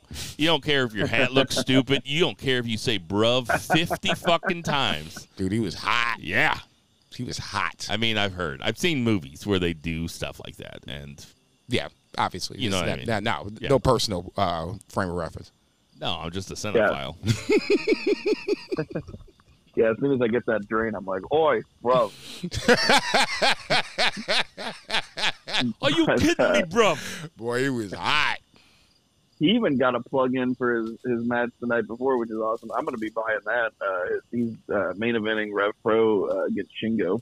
Yes. They've never had less than a 5-star match. They're doing that the night before?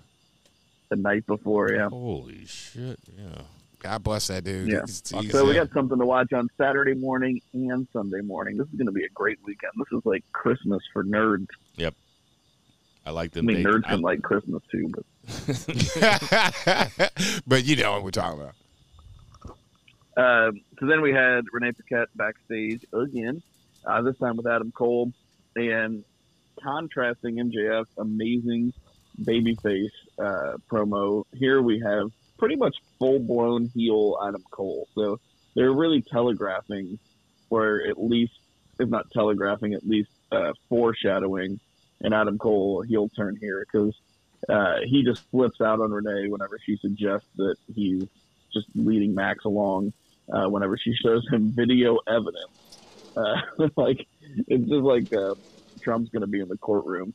They should present him with like video evidence of like the 11 million times that he said that he broke the law, and he's going to be like so mad about it.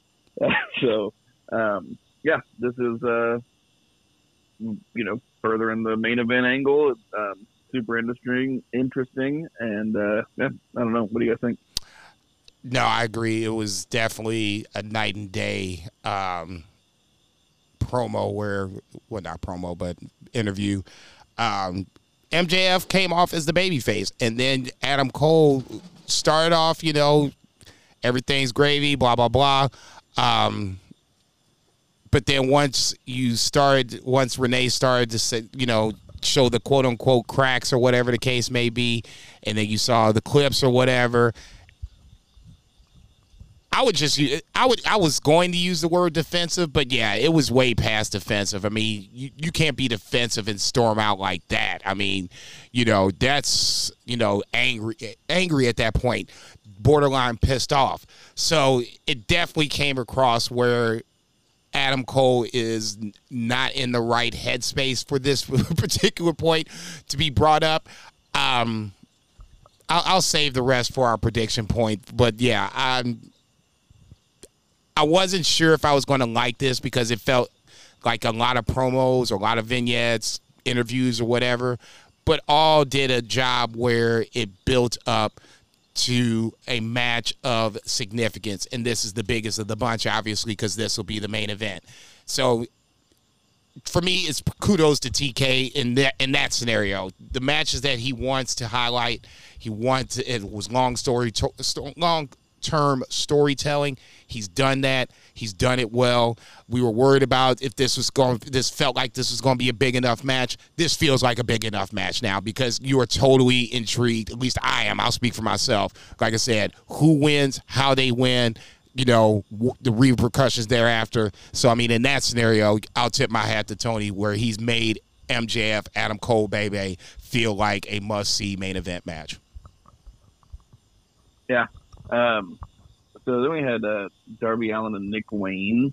They beat Swerve Strickland and AR Fox. And I was really confused about this because, Wayne beat Fox, which is all like well and good. I was also confused, like, why would you even have this match to begin with? Like, you're going to have a match Saturday or Sunday. It's like a pretty big match. But I listened to Wrestling Observer Radio right before the podcast, and apparently AR Fox cannot travel to the UK, and he did not tell anyone that, or they did not find that out until very recently. So not only is he not on the show, they took him out of the mobile embassy. So seemed a little bit almost like a punishment scenario, because this did not make storyline sense for them to be like so forgiving so fast. But basically that's what happened. And then we've got Christian Cage coming out, and he's going to take the place. So it's going to be Sting and Darby Allin versus Christian Cage and Swerve. Christian cuts a promo on Nick Wayne because that's his favorite pastime, is to cut promos on young kids with dead fathers. And I gotta say, Nick Wayne's mom's using the crowd. She's kind of a smoke show. Yeah, Nick Wayne's mother is probably my age or maybe a little bit younger, and I gotta say, come find me. Oh yeah, you got me. I was trying to say, I don't know if you did that shit on purpose, but yeah, that almost came out the wrong way, boy. That beer damn near spit out. Good shit. I don't know what Christian's thing is with making fun of dudes and their dead fathers, but This is like 3 in a row, basically. He did it with Jungle Jack Perry. He had that really weird promo on Arn Anderson. Oh, yeah, Wardlow, too. This is his 4th one. Yeah. I mean, Arn, he was talking to the dad, but a dad that just lost his son, and he had Wardlow, too, man. That's his thing. He's like got a feud fetish for like grieving family members. That's okay. Man, it's an easy trigger though, and that's what Christian. That's the beauty of this Christian run. As I was watching him just go to town and laughing my monkey ass off as he's doing it. Oh yeah, this is the beauty of it. He knows how to get heat. He knows how to do that. That's easy. All you're doing for him is just making it an easier way for him to get heat. What's the one way to piss somebody off is talk about their dead fill in the blank and make fun of it. Yes. Oh, really? So this is all you have to do? And Christian is pretty much the meanest thing you can do. And Christian's a motherfucking ace on the mic. So you add those two things together, man, this has been an amazing run for Christian. I just don't know how there's so many guys that he just happens to be in feuds with dead fathers or dead sons. And to keep talking about it. It is insane. It's pretty insane. Anyway, he fucking rules. He's going to be challenging IRS by next month. Listen, if Nick Wayne and his mom are cool with that type of promo, then I'm cool with it. They're the only people that matter. So if they're if they're fine with it, then I'm fine with it. No doubt. So again, Renee Paquette, she is backstage. She's with Young Bucks and FTR. This is interesting just because it's been babyface this whole time, but the Young Bucks are now kind of like playing heel a little bit, kind of big time in FTR, saying, you know, when they hang up their Jordans, they'll be named the best tag team to ever do it, which I agree with, by the way. And here you go. Knew you was gonna say some shit like that. Yeah, and FTR will just be the guys that that the Young Bucks named on their YouTube show, and I was like, that damn. Awesome. I was like, uh-oh. Yeah, that's going to be a good match. What do you think about the segment, Jason? It was extremely intriguing because, like Three Beers said, it was a scenario where both sides have been playing nice. FTR wanted to make sure that the Bucks were, you know, at 100% or close to it before the Wembley match. And I was waiting. I'm like, you know, is this going to be a scenario that somebody going to say something? And then as soon as I was thinking that, Nick said the line of, you know, it means more for them than it does for us. We're already made. This is their match. They have to win it. And I was like, oh, okay, now we got heat. And that immediately caught my attention. And I don't necessarily think that it has to be heel versus face. They can roll out as two baby faces, and Wembley's going to eat that shit up. Now you just made it a little more intriguing because now it feels like there's that tension that I won't say it's been missing because this is ultimately a 3-match series. But for this particular match, now you got the tension. It's like any best of 7 series. The longer you play them, the more and more you're going to dislike these motherfuckers. And now you got the tension. So now we have it. This is going to be – we're lucky to even get this match. Let's just put that out there too. Yeah, I'm looking forward to the match very much. Can't wait. Maybe the match I'm looking forward to the most on the card? I don't know. I'm psyched for this match. Let me just say a few things to Dax Harwood, and I don't know if this is kayfabe style or not, but if you don't want your daughter to keep being brought up by the opponent, you got to stop bringing up your daughter, man. Like, you don't get to bring up your daughter when somebody else is repeating back to you something that doesn't even, it's not derogatory at all. They're just saying you have a daughter. You don't get to be like, don't bring up my daughter, man. Hashtag Hey, facts. which one of the Young Bucks was the one sitting on the right this time? Closest to Matt was was yeah. Okay, so Matt, by the way, I was looking at them and I was like, I don't know how these people can tell these people apart. I really I was staring at them. They're not identical twins. I was staring. They're 5 years apart. Even Which more one, so. Which to my one point. has the hairline that's further back? Nick. That's how I have to know. Nick's got the Usually further wears back. Matt is- bandana, Matt but is- He's still got a Bret Michaels bandana on.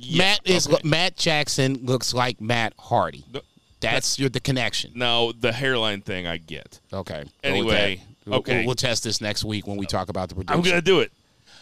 So the one sitting closer to Shivani,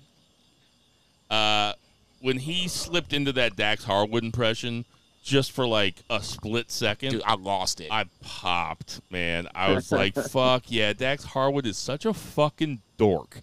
And whichever Jackson it was, I forget which one we said. It was Matt.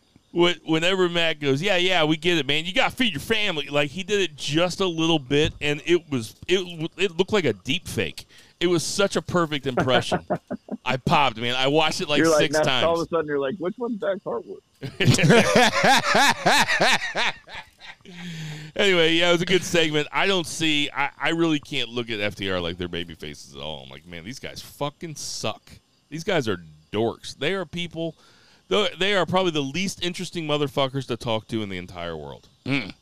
Okay. Unless you're on the highway. Oh, damn. You ain't shit. Anyway, psyched for this match, though. Psyched for it. We had nothing matches, Ruby Soho and Sky Blue. Don't even know why it happened. It doesn't matter. It didn't have anything to do with all that. She called her shot out for Chris Statler, and she's going to be next to get fit. Yeah, I guess maybe we got to do some storylines for the pay-per-view next week. Maybe, you Yeah, think? There is that other pay-per-view. But Renee Paquette's backstage again. She's with Roderick Strong in the Kingdom. All this was Roderick Strong saying, at the end of All In, we'll see who the true MJF and the true Adam Cole is, planting more seeds. So we can talk about what we think is going to happen in predictions. We had House of Black, video package, and we had the return of Daddy Ass after he was very upset that they destroyed his boots. And, man, he came out to a huge pop, and then they made this match official. It's going to be House of Black versus the Acclaimed and badass Billy Gunn, not Daddy Ass. We're getting the badass Billy Gunn. So, again, we can talk more about what we think is going to happen with that. And then we have the main event. I just want to say this. I did not expect Billy Gunn to get that kind of pop for such a predictable return. He got a huge. Oh, yeah, they lost their goddamn minds. He got a massive pop, which shows how over he is and shows how over the Acclaimed is. Number two, I didn't know he wasn't Badass Billy Gunn anymore. I know they called him Daddy Ass. I always thought that was a nickname. It never occurred to me that his name wasn't Badass Billy Gunn. That's why when he was like, his checks Daddy Ass for a minute. That's like when he. I'm just joking. But when he goes, Daddy Ass can't make it, but someone you haven't seen for a while can. And I was like, oh, I guess he can't go over there either. So who's it going to be? And he's like, Badass Brian James. Yeah, I was like, oh, so it's Badass Billy Gunn? Oh, okay. Yeah, that's fine. You're about to say, here's my different passport, Oh, it was going to be like X-Pac or something. Yeah, right. Just gonna say, I Yeah, just gotta give me that other would've been passport. awesome. You're fine. Just give me the other passport. Give me the fake one. It's called Badass Billy Gunn. I agree with you. I was a little surprised that Billy Gunn got this much of a pop, but I shouldn't be. Ultimately, the Acclaimed are over.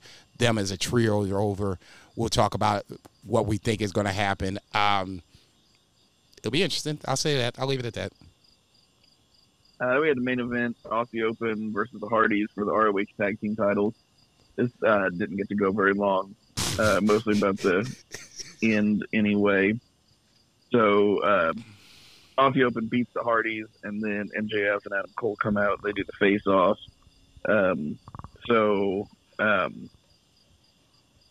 just hope that MJF and or Adam Cole don't get hurt in the very first match of the show.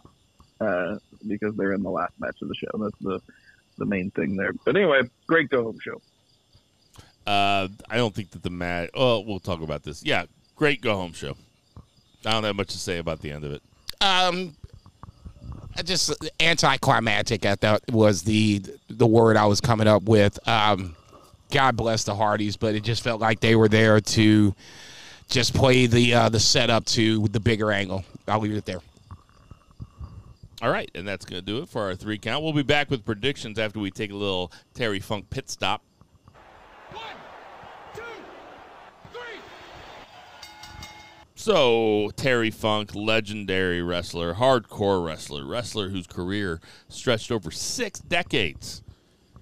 At the age of 79, passed away this week. Zach, what are your thoughts about Terry Funk in general? I mean, for me, he's always been like kind of an all-timer. He's always been somebody that might end up on my Mount Rushmore at any given week. Really a wrestler's kind of wrestler.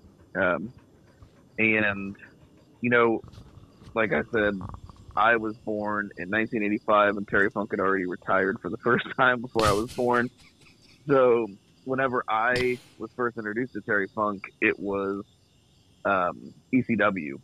And it was he was basically the Chris Jericho of ECW. He was the older guy putting the younger guys over, or getting them over, even if he wasn't putting them over. He wasn't always putting them over, but he was getting them over. And he was that guy, you know, even in his earlier career. But, man, he was so good at it. And he was just one of those guys. I sent that article, the short article that Meltzer wrote. I listened to Wrestling Observer Radio, like I said, right before we started. And Dave was actually good friends with him for a long time. And he does whatever you think about Meltzer's opinions and stuff, he does a really good job with his historical stuff and like his obituaries and stuff. And I'm really looking forward to seeing this biography because he knew a ton about Terry Funk. Anyway, Funk was just that dude, and he, you know, could never quit. I don't know if anybody saw the Beyond the Mat. That is something that if you want to kind of grasp like the essence of who Terry Funk is, like that's a good way to do it. But plenty of great matches on there, including his I Quit match versus Ric Flair. A little tidbit of information I found out today was his and Dory Funk Jr.'s match against, can't remember the opponents because I just heard it today, but essentially their match was so good in the All Japan Tag League. Like the final match was so good that they decided to do that tournament every single year, and it's like the longest running tag tournament in wrestling history right now. It still happens every year. Just an absolute legend. And from you know, my time watching him in ECW and then WWF with the Chainsaw Charlie shit.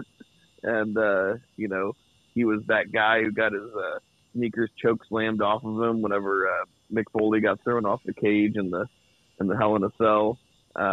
He was an old man by the time I was watching these. Just, an absolute legend. So, R.I.P. He was 79 though. And so it was not shocking to hear that he passed.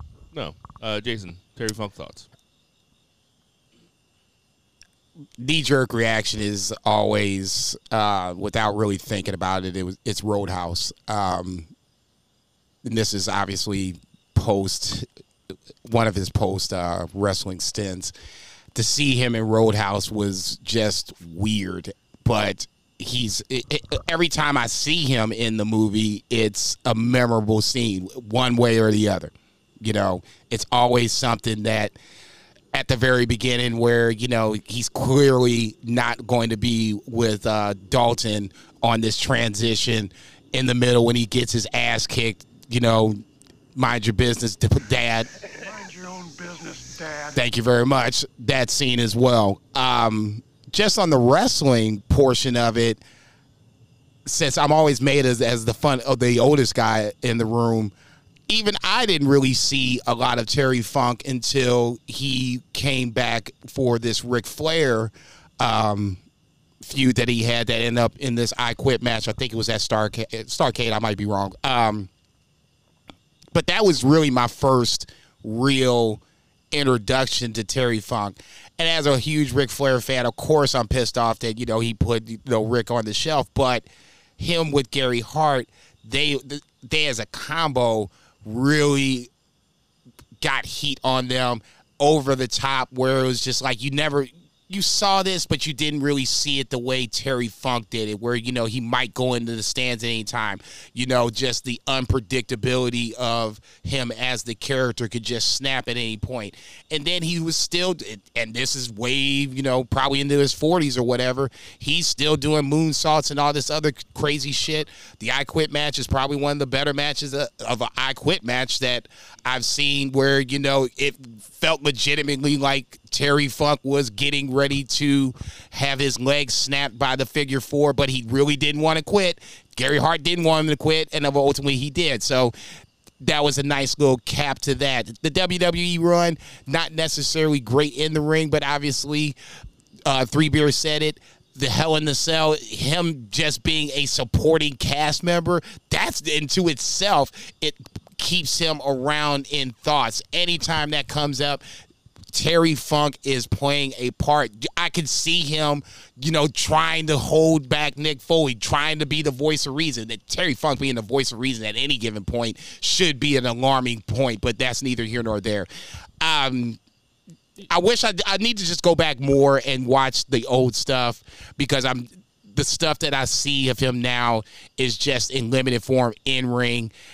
Outside of that, not a big ECW guy. That's more of Joey's bag than it is mine. But to me, I always think of the Ric Flair feud, because that at least put him on my radar. Isn't that the one they say?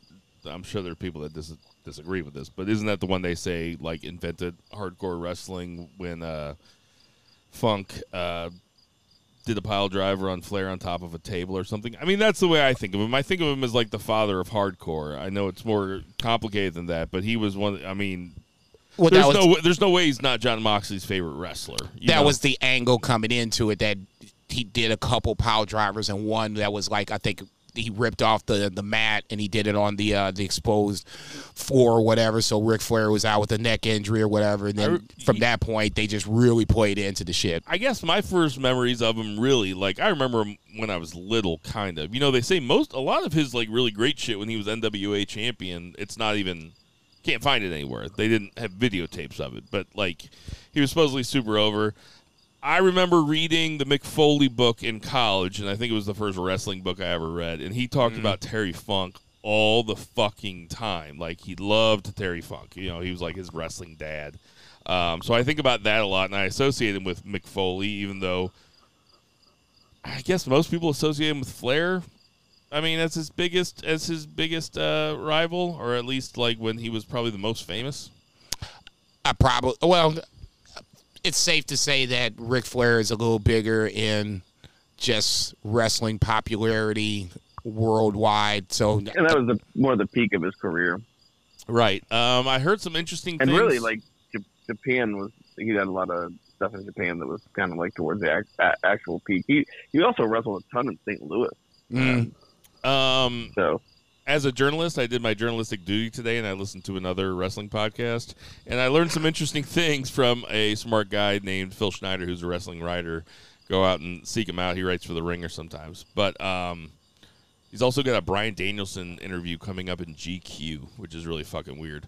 But he's a Terry Funk fanatic, and he said Terry Funk was known for, I'd never heard this, that he was always he was never hesitant to change. Apparently he was a huge proponent of women's wrestling in Japan in the early 90s, when everybody thought of it as not serious at all. He was no, these women can really wrestle. ECW pushed a lot of boundaries. There's no question about that, and he was a pivotal part of ECW, and apparently he was a big proponent of lucha style also, because he did so much wrestling in Texas when he was young, and he would wrestle guys from Mexico. So I mean, kind of a forward-thinking dude. Definitely a legend, no doubt. I watched a few matches of his today. I watched one on YouTube that you can find, which is him versus Eddie Guerrero in like 1989. It's like 8 minutes long, but it's really fucking good. So go out and find a Terry Funk match on YouTube or something and watch it. It's a lot of fun. Anything else to say about the great life of Terry Funk? No, I was going to say. No, go ahead, 3 beer. I'm sorry. Oh, I was going to say that you mentioned the Japanese. He actually is the guy that turned Meltzer on to the Japanese women's wrestling because he told him to go watch the Crush Gals. And he's like, this is what the future of wrestling will be. And where like a lot of dudes would just scoff at, 130-pound women out there, thinking that they're pro wrestlers. And he's like, no, this is the future. And yeah, he was always like forward thinking. And another story that he told is he would go out there. He didn't ever have a plan for the match. He would be peeking through the curtain the whole time, seeing what popped the crowd and what didn't. And he would change everything that he did from the moment he walked out of the curtain until the moment that he walked back was completely catered to the actual crowd that he was in front of, because he would just study it, everybody's match on the card before his. Just a total class act dude. Anyway, go on. R.I.P. Terry Funk, one of the best to ever do it. Didn't know that shit. R.I.P. That's going to do it for our 3 count. 1, 2, 3. All right, we got some predictions, everybody. Wembley Stadium, this Saturday, noon Central, I believe. Sunday. Oh, it's Sunday, sorry. Yeah, noon Sunday, we have All In from Wembley Stadium. Yeah, it's noon Central on Sunday. That's going to be really I'll throw a motherfucker on 0 off. hours and 11. Hey, man. Just calm down, okay? I don't know if Joey's going to be the play or not. I'm assuming that it is, but I don't think I can be at Joey's at 11 o'clock, man. I'll tell you what. Right. When they first announced that they were going to play Wembley Stadium, run Wembley Stadium, I thought, and we all like fancy booked like cross-promotional, just all-time dream matches that were kind of done at Forbidden Door. This is an AEW pay-per-view. There is not a whole lot of people on this card that aren't usually on AEW. So I think that's pretty cool. So first off, the very first match of the night for 0 hour, we have Aussie Open versus MJF and Adam Cole, baby, for the ROH tag team titles. Zach, who do you have? I have Aussie Open. Whether they're lost, Better Than You Bebe's loss adds to the strife and the story of the main event, or what have you. That's, I think, the vehicle for it and the reason for it. I think it would be bonkers to have them beat Aussie Open, because as Jason said, they're one of the better tag teams in the world, and they should have a nice little run with these ROH tag belts. But yeah, I've got Aussie Open. He said everything I was going to say. I got Aussie Open. I have Aussie Open also. That's like a Vince move, just sacrificing a really good tag team just for being the side piece of a story. So I'm going to take Aussie Open also. We have Jungle Jack Perry versus Hook for the FTW title. I thought Jack Perry was supposed to retire it. I think that's going to be on Saturday's Collision to lead to this match that we have. I stole on Wikipedia, so spoiler alert, everybody. Cook's coming back apparently on Saturday night. Oh, my bad. I didn't know. Oh, that was a spoiler. My bad. Okay, so who you got?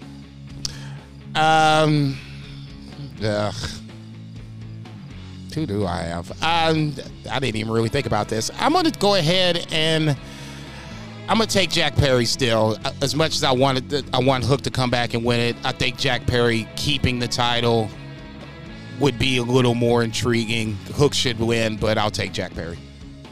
Zach, who you got? Give me Jungle.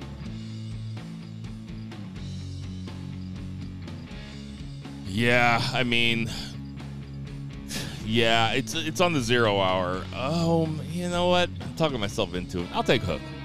They're going to pop the crowd as going into the pay-per-view, so I'm going to take Hook. All right, up next we have Hikaru Shida versus Toni Storm versus Saraya versus Britt Baker for the women's title. It's a 4-way match. What are you making that face for? You know why I'm making this face. You know why I'm making this face. You know why. No, what did I say? This is on the 0 hour? Oh, no. 0 hour's over now. Okay. 0 hour's over now. No, sorry. Boy, I was about to lose my goddamn mind. Those are the only two this actually matches. isn't on the even 0 hour. televised. This is a dark match. Yeah, they're putting this on Elevation. Boy, I was about to see the Jason, least the It's most. kind of like when you hand a sibling, your younger sibling, a controller, and you tell them that they're actually like playing the game. They're like, yeah, we're recording. Yeah, right. You just keep holding on to that, kid. You'll be a great That's what the gamer one entire day. FTW belt is. You ain't shit. God Are we damn. going least to most on this, or Yeah, least to most. Who you got, Zach? least to most? I'd say least Tony Storm. She's having too much fun breaking down. And then I'm gonna say this is surprising me even. I'm gonna say, you know what? I'm talking myself out of that. I'm gonna say second to least is Saraya, even though she's from the UK and that could pop the crowd. I still can't put her above Britt Baker because she's Britt Baker. So I think Britt Baker is going to be second, and I think Hikaru Shida is going to retain. Seemed real shit to like change the belt on her whenever she was like Pandemic champ. Seems like she's going to get her run here. Hopefully, she deserves it at least. And she's a really good wrestler, so I think Shida retains. So yeah, Tony Storm, Saraya, Britt Baker, Shida. I have the exact same thing. It's not like Soraya's red hot right now. I think putting it back on Britt Baker would make more sense than that, but keeping it on Shida for all the same reasons that Zach said. I think the exact same. I hate to sound redundant, but I am agreeing. It has to be Shida at this point. I mean, good Lord. You know, Saraya coming out of the blue would be the definite wild card of this bunch. Britt has had her turn. Tony, I think, is a 3-time champion. I don't think we're ready to see that just yet. This feels like a Shida run where, once again, next week, we have a pay-per-view. I would assume that she would be on that same pay-per-view in a singles match, but we'll talk about that next week. So do you have the same? Exactly. Okay. We have Darby Allin and Sting versus Swerve Strickland and Christian Cage. I'll go first here. I believe that Sting is undefeated in AEW, so I am taking Darby Allin and Sting until they lose. Jason, who you got? Yeah, I was making this joke at the crap table. Not the crap table. It was basically about a crap table. When you got the hot hand and somebody's rolling sevens at the top of the crap table, you just keep betting on that motherfucker until the wheels fall off. Darby and Sting, it could be wrestling basically anybody at this point. And especially in a coffin match. I mean, this Joker's a wrap. Oh yeah. Who do you got, Zach? Yeah, I'm not betting against Sting until they should teach me different. The next up, we have the Golden Elite, which is Kenny Omega, Ibushi, and Hangman Page versus Bullet Club Gold and Takeshita. I went first last time. Jason, who you got? I know who I want to win. I know who you want to win too. So I'm going to go the opposite. I'll take Omega, Page, and Ibushi for the win. That is some pessimistic shit. Who you got, Zach? I got the Bang Bang Gang. I love that shit. I am taking Bullet Club Gold also. Just because they got, I mean, Jay White's going to win at some point in a pay-per-view match. So Doesn't mean he has to get pinned. Stadium Stampede match. That's why you got juice there. Eddie Kingston, Orange Cassidy, Best Friends in Penta versus the Blackpool Combat Club, and LAX is what I still call them. I'm not calling them Proud and Powerful or whatever.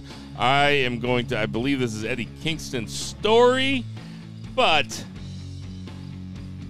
LAX came back. I am taking the bad guys, Blackpool Combat Club and LAX. Who you got, Jason? I agree totally. This would be a feeling of a bit of a waste with Santana Ortiz. I've already been well documented on multiple rants on how they have been missed as AEW Tag Team Champions.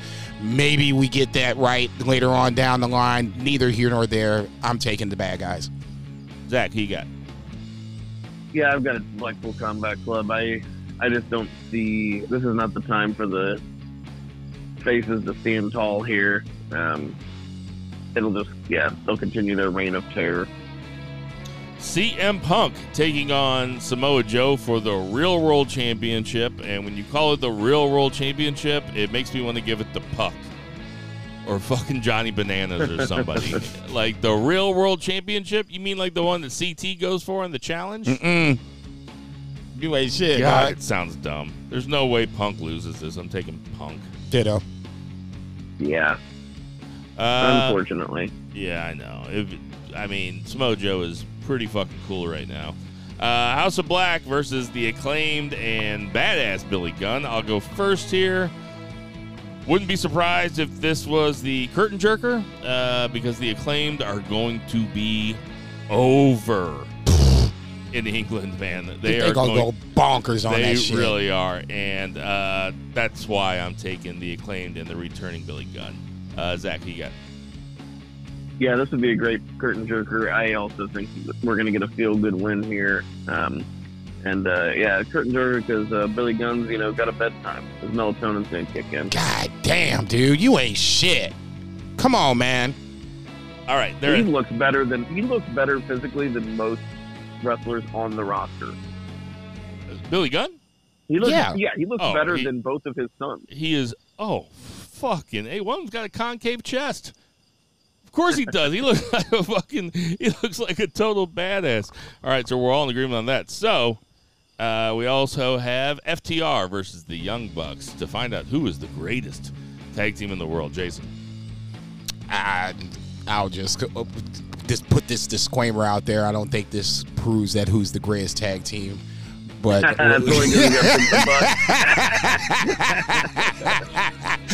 let's say we can't dig up the Road Warriors, so neither here nor there. Not as intriguing to me as Adam Cole, baby, versus MJF. At least the build to it, because this has been a much longer build. Not much. Like I said, this to me. You didn't have to build this. You just got to announce it when it's going to happen. Throw some titles up there. Don't throw some titles up there. It ultimately doesn't matter. This rivalry doesn't really need a feud per se. Now, all that being said, I almost agree with Nick Jackson. It feels like FTR kind of needs this a little more. I personally don't think so. I think that they're good as they are. If they, for whatever reason, they don't win this match, I don't think it's the end of FTR's legacy. It's not a dent on it. They've done way too much in just the last 18 months. I'll just go that far, and I'll be conservative on that to make me think that this takes them out of the conversation of greatest tag team of all time. So, on that note, I am going to take FTR. I don't think the Bucks need it. I think this is a time to, if you're going to make this division about something long-term, FTR can lead that train going forward. So I'm going to take FTR. Zach, who you got? I got the Young Bucks, and I think it does prove who the greatest tag team in the world is. He just told you. Yeah, whatever, motherfucker. That's it. Aussie Open is still around, brother. Man, I've been going. They might get there eventually. I've been going back and forth on this. Fuck you, dude. I bet they don't even know yet. I bet they don't even know who's going to win. I bet there's some fucking politicking going on back there. I wouldn't be surprised if they know just at this point. Taking the Young Bucks. Because they're acting more heelish. And I am psyched for that match. I cannot wait for that fucking match. And then the two biggest ones in my eyes, I can't believe that Will Ospreay segment did that to me, but Will Ospreay versus Chris Jericho. Who you got, Jason?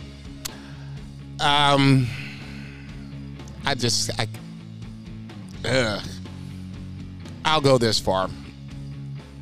When Will Ospreay brought up his contract, it wasn't for any reason. Will Ospreay's not stupid, okay? I was thinking about that this morning where Will Ospreay can come on this roster, and I wouldn't necessarily lose my goddamn mind like I've done with others. It would be equivalent, akin to Jay White, if you will.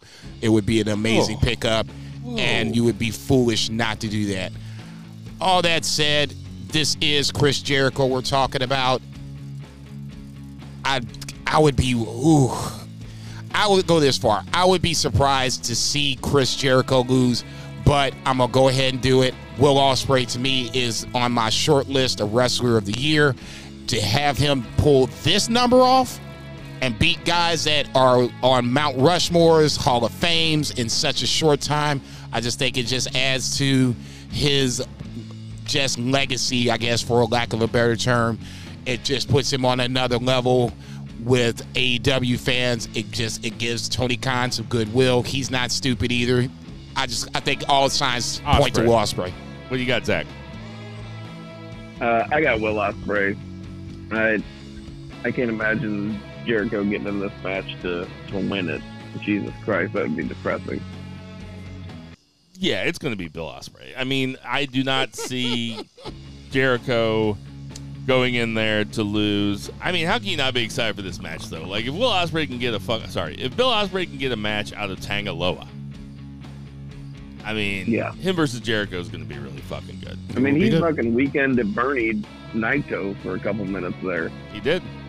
And in a 6-star match. That match got 6 stars. Jericho's going to be fucking motivated, too. We're going to see everything that Jericho's got. Yeah.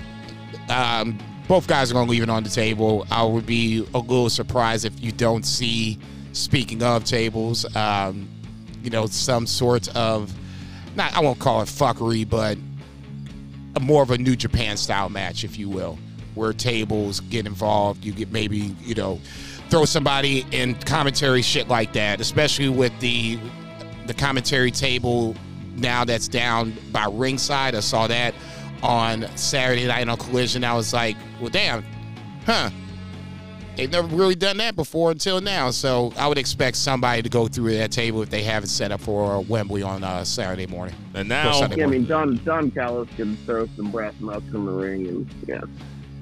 And now for the big one, it is MJF versus Adam Cole, baby, for the heavyweight championship.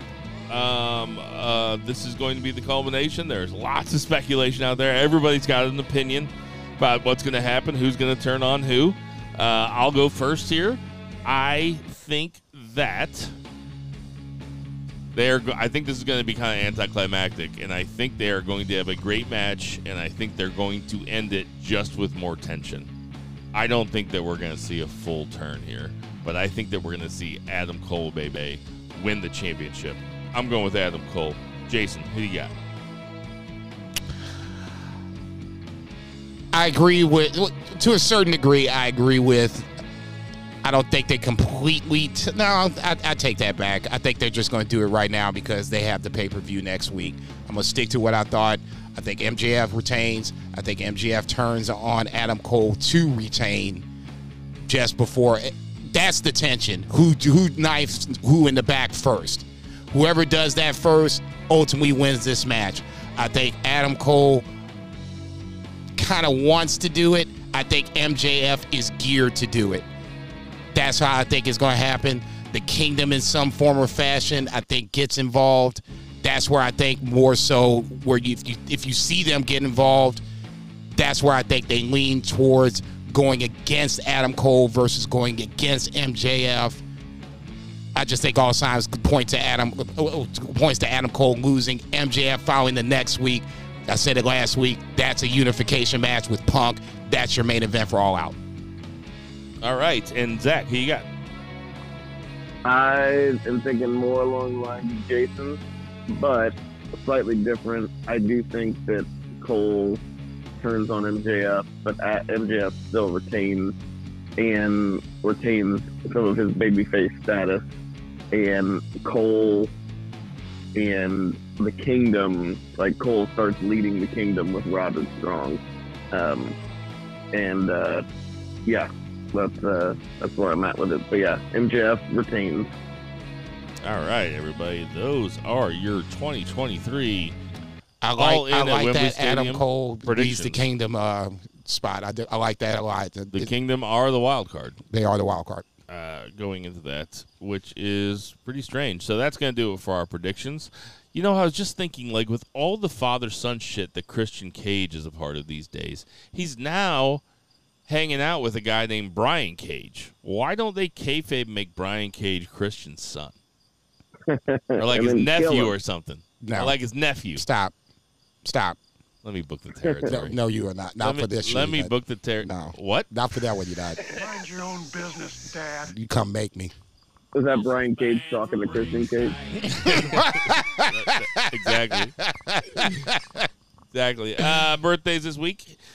Funaki is 55. Vince McMahon is 78. Rocky Johnson, 79. Grand Metalik is 35. Crash Holly is 52. Great Khali is 51. Crash Holly being a year older than Great Khali is funny to me for some reason. And Sergeant Slaughter is 75. Hey, everybody, we know there's a ton of podcasts to listen to, so we do appreciate you listening to our podcast. For Tenor Mahal. Check. For Murray the Murray Man Murray. Check. For Lucha Chris. Double for check. Patriot Pat. Double check. For Vice. Check. For Xander the Cat. Check. For Millie the Cat. Check. For Reba the Dog. For Edna the Baby. For Check. Aaron the Wife. Double check. Double check. R.I.P. Bray Wyatt. R.I.P. Triple Terry check. Funk. Triple What check. a bummer. Black Lives Matter. Check. Support your local weed dealers. Check. Support your local restaurants. Check. And boo the heels. Ooh. Oh, wait. Oh, I went bitch. way Yeah. early. Oh, You man, forgot about us. I've never done that. Oh, for 2 beers, Zach Bowman, for Jason Cornelius Bell, I'm Bill Vagey, and everybody never ever forget to boo the heels. This motherfucker here.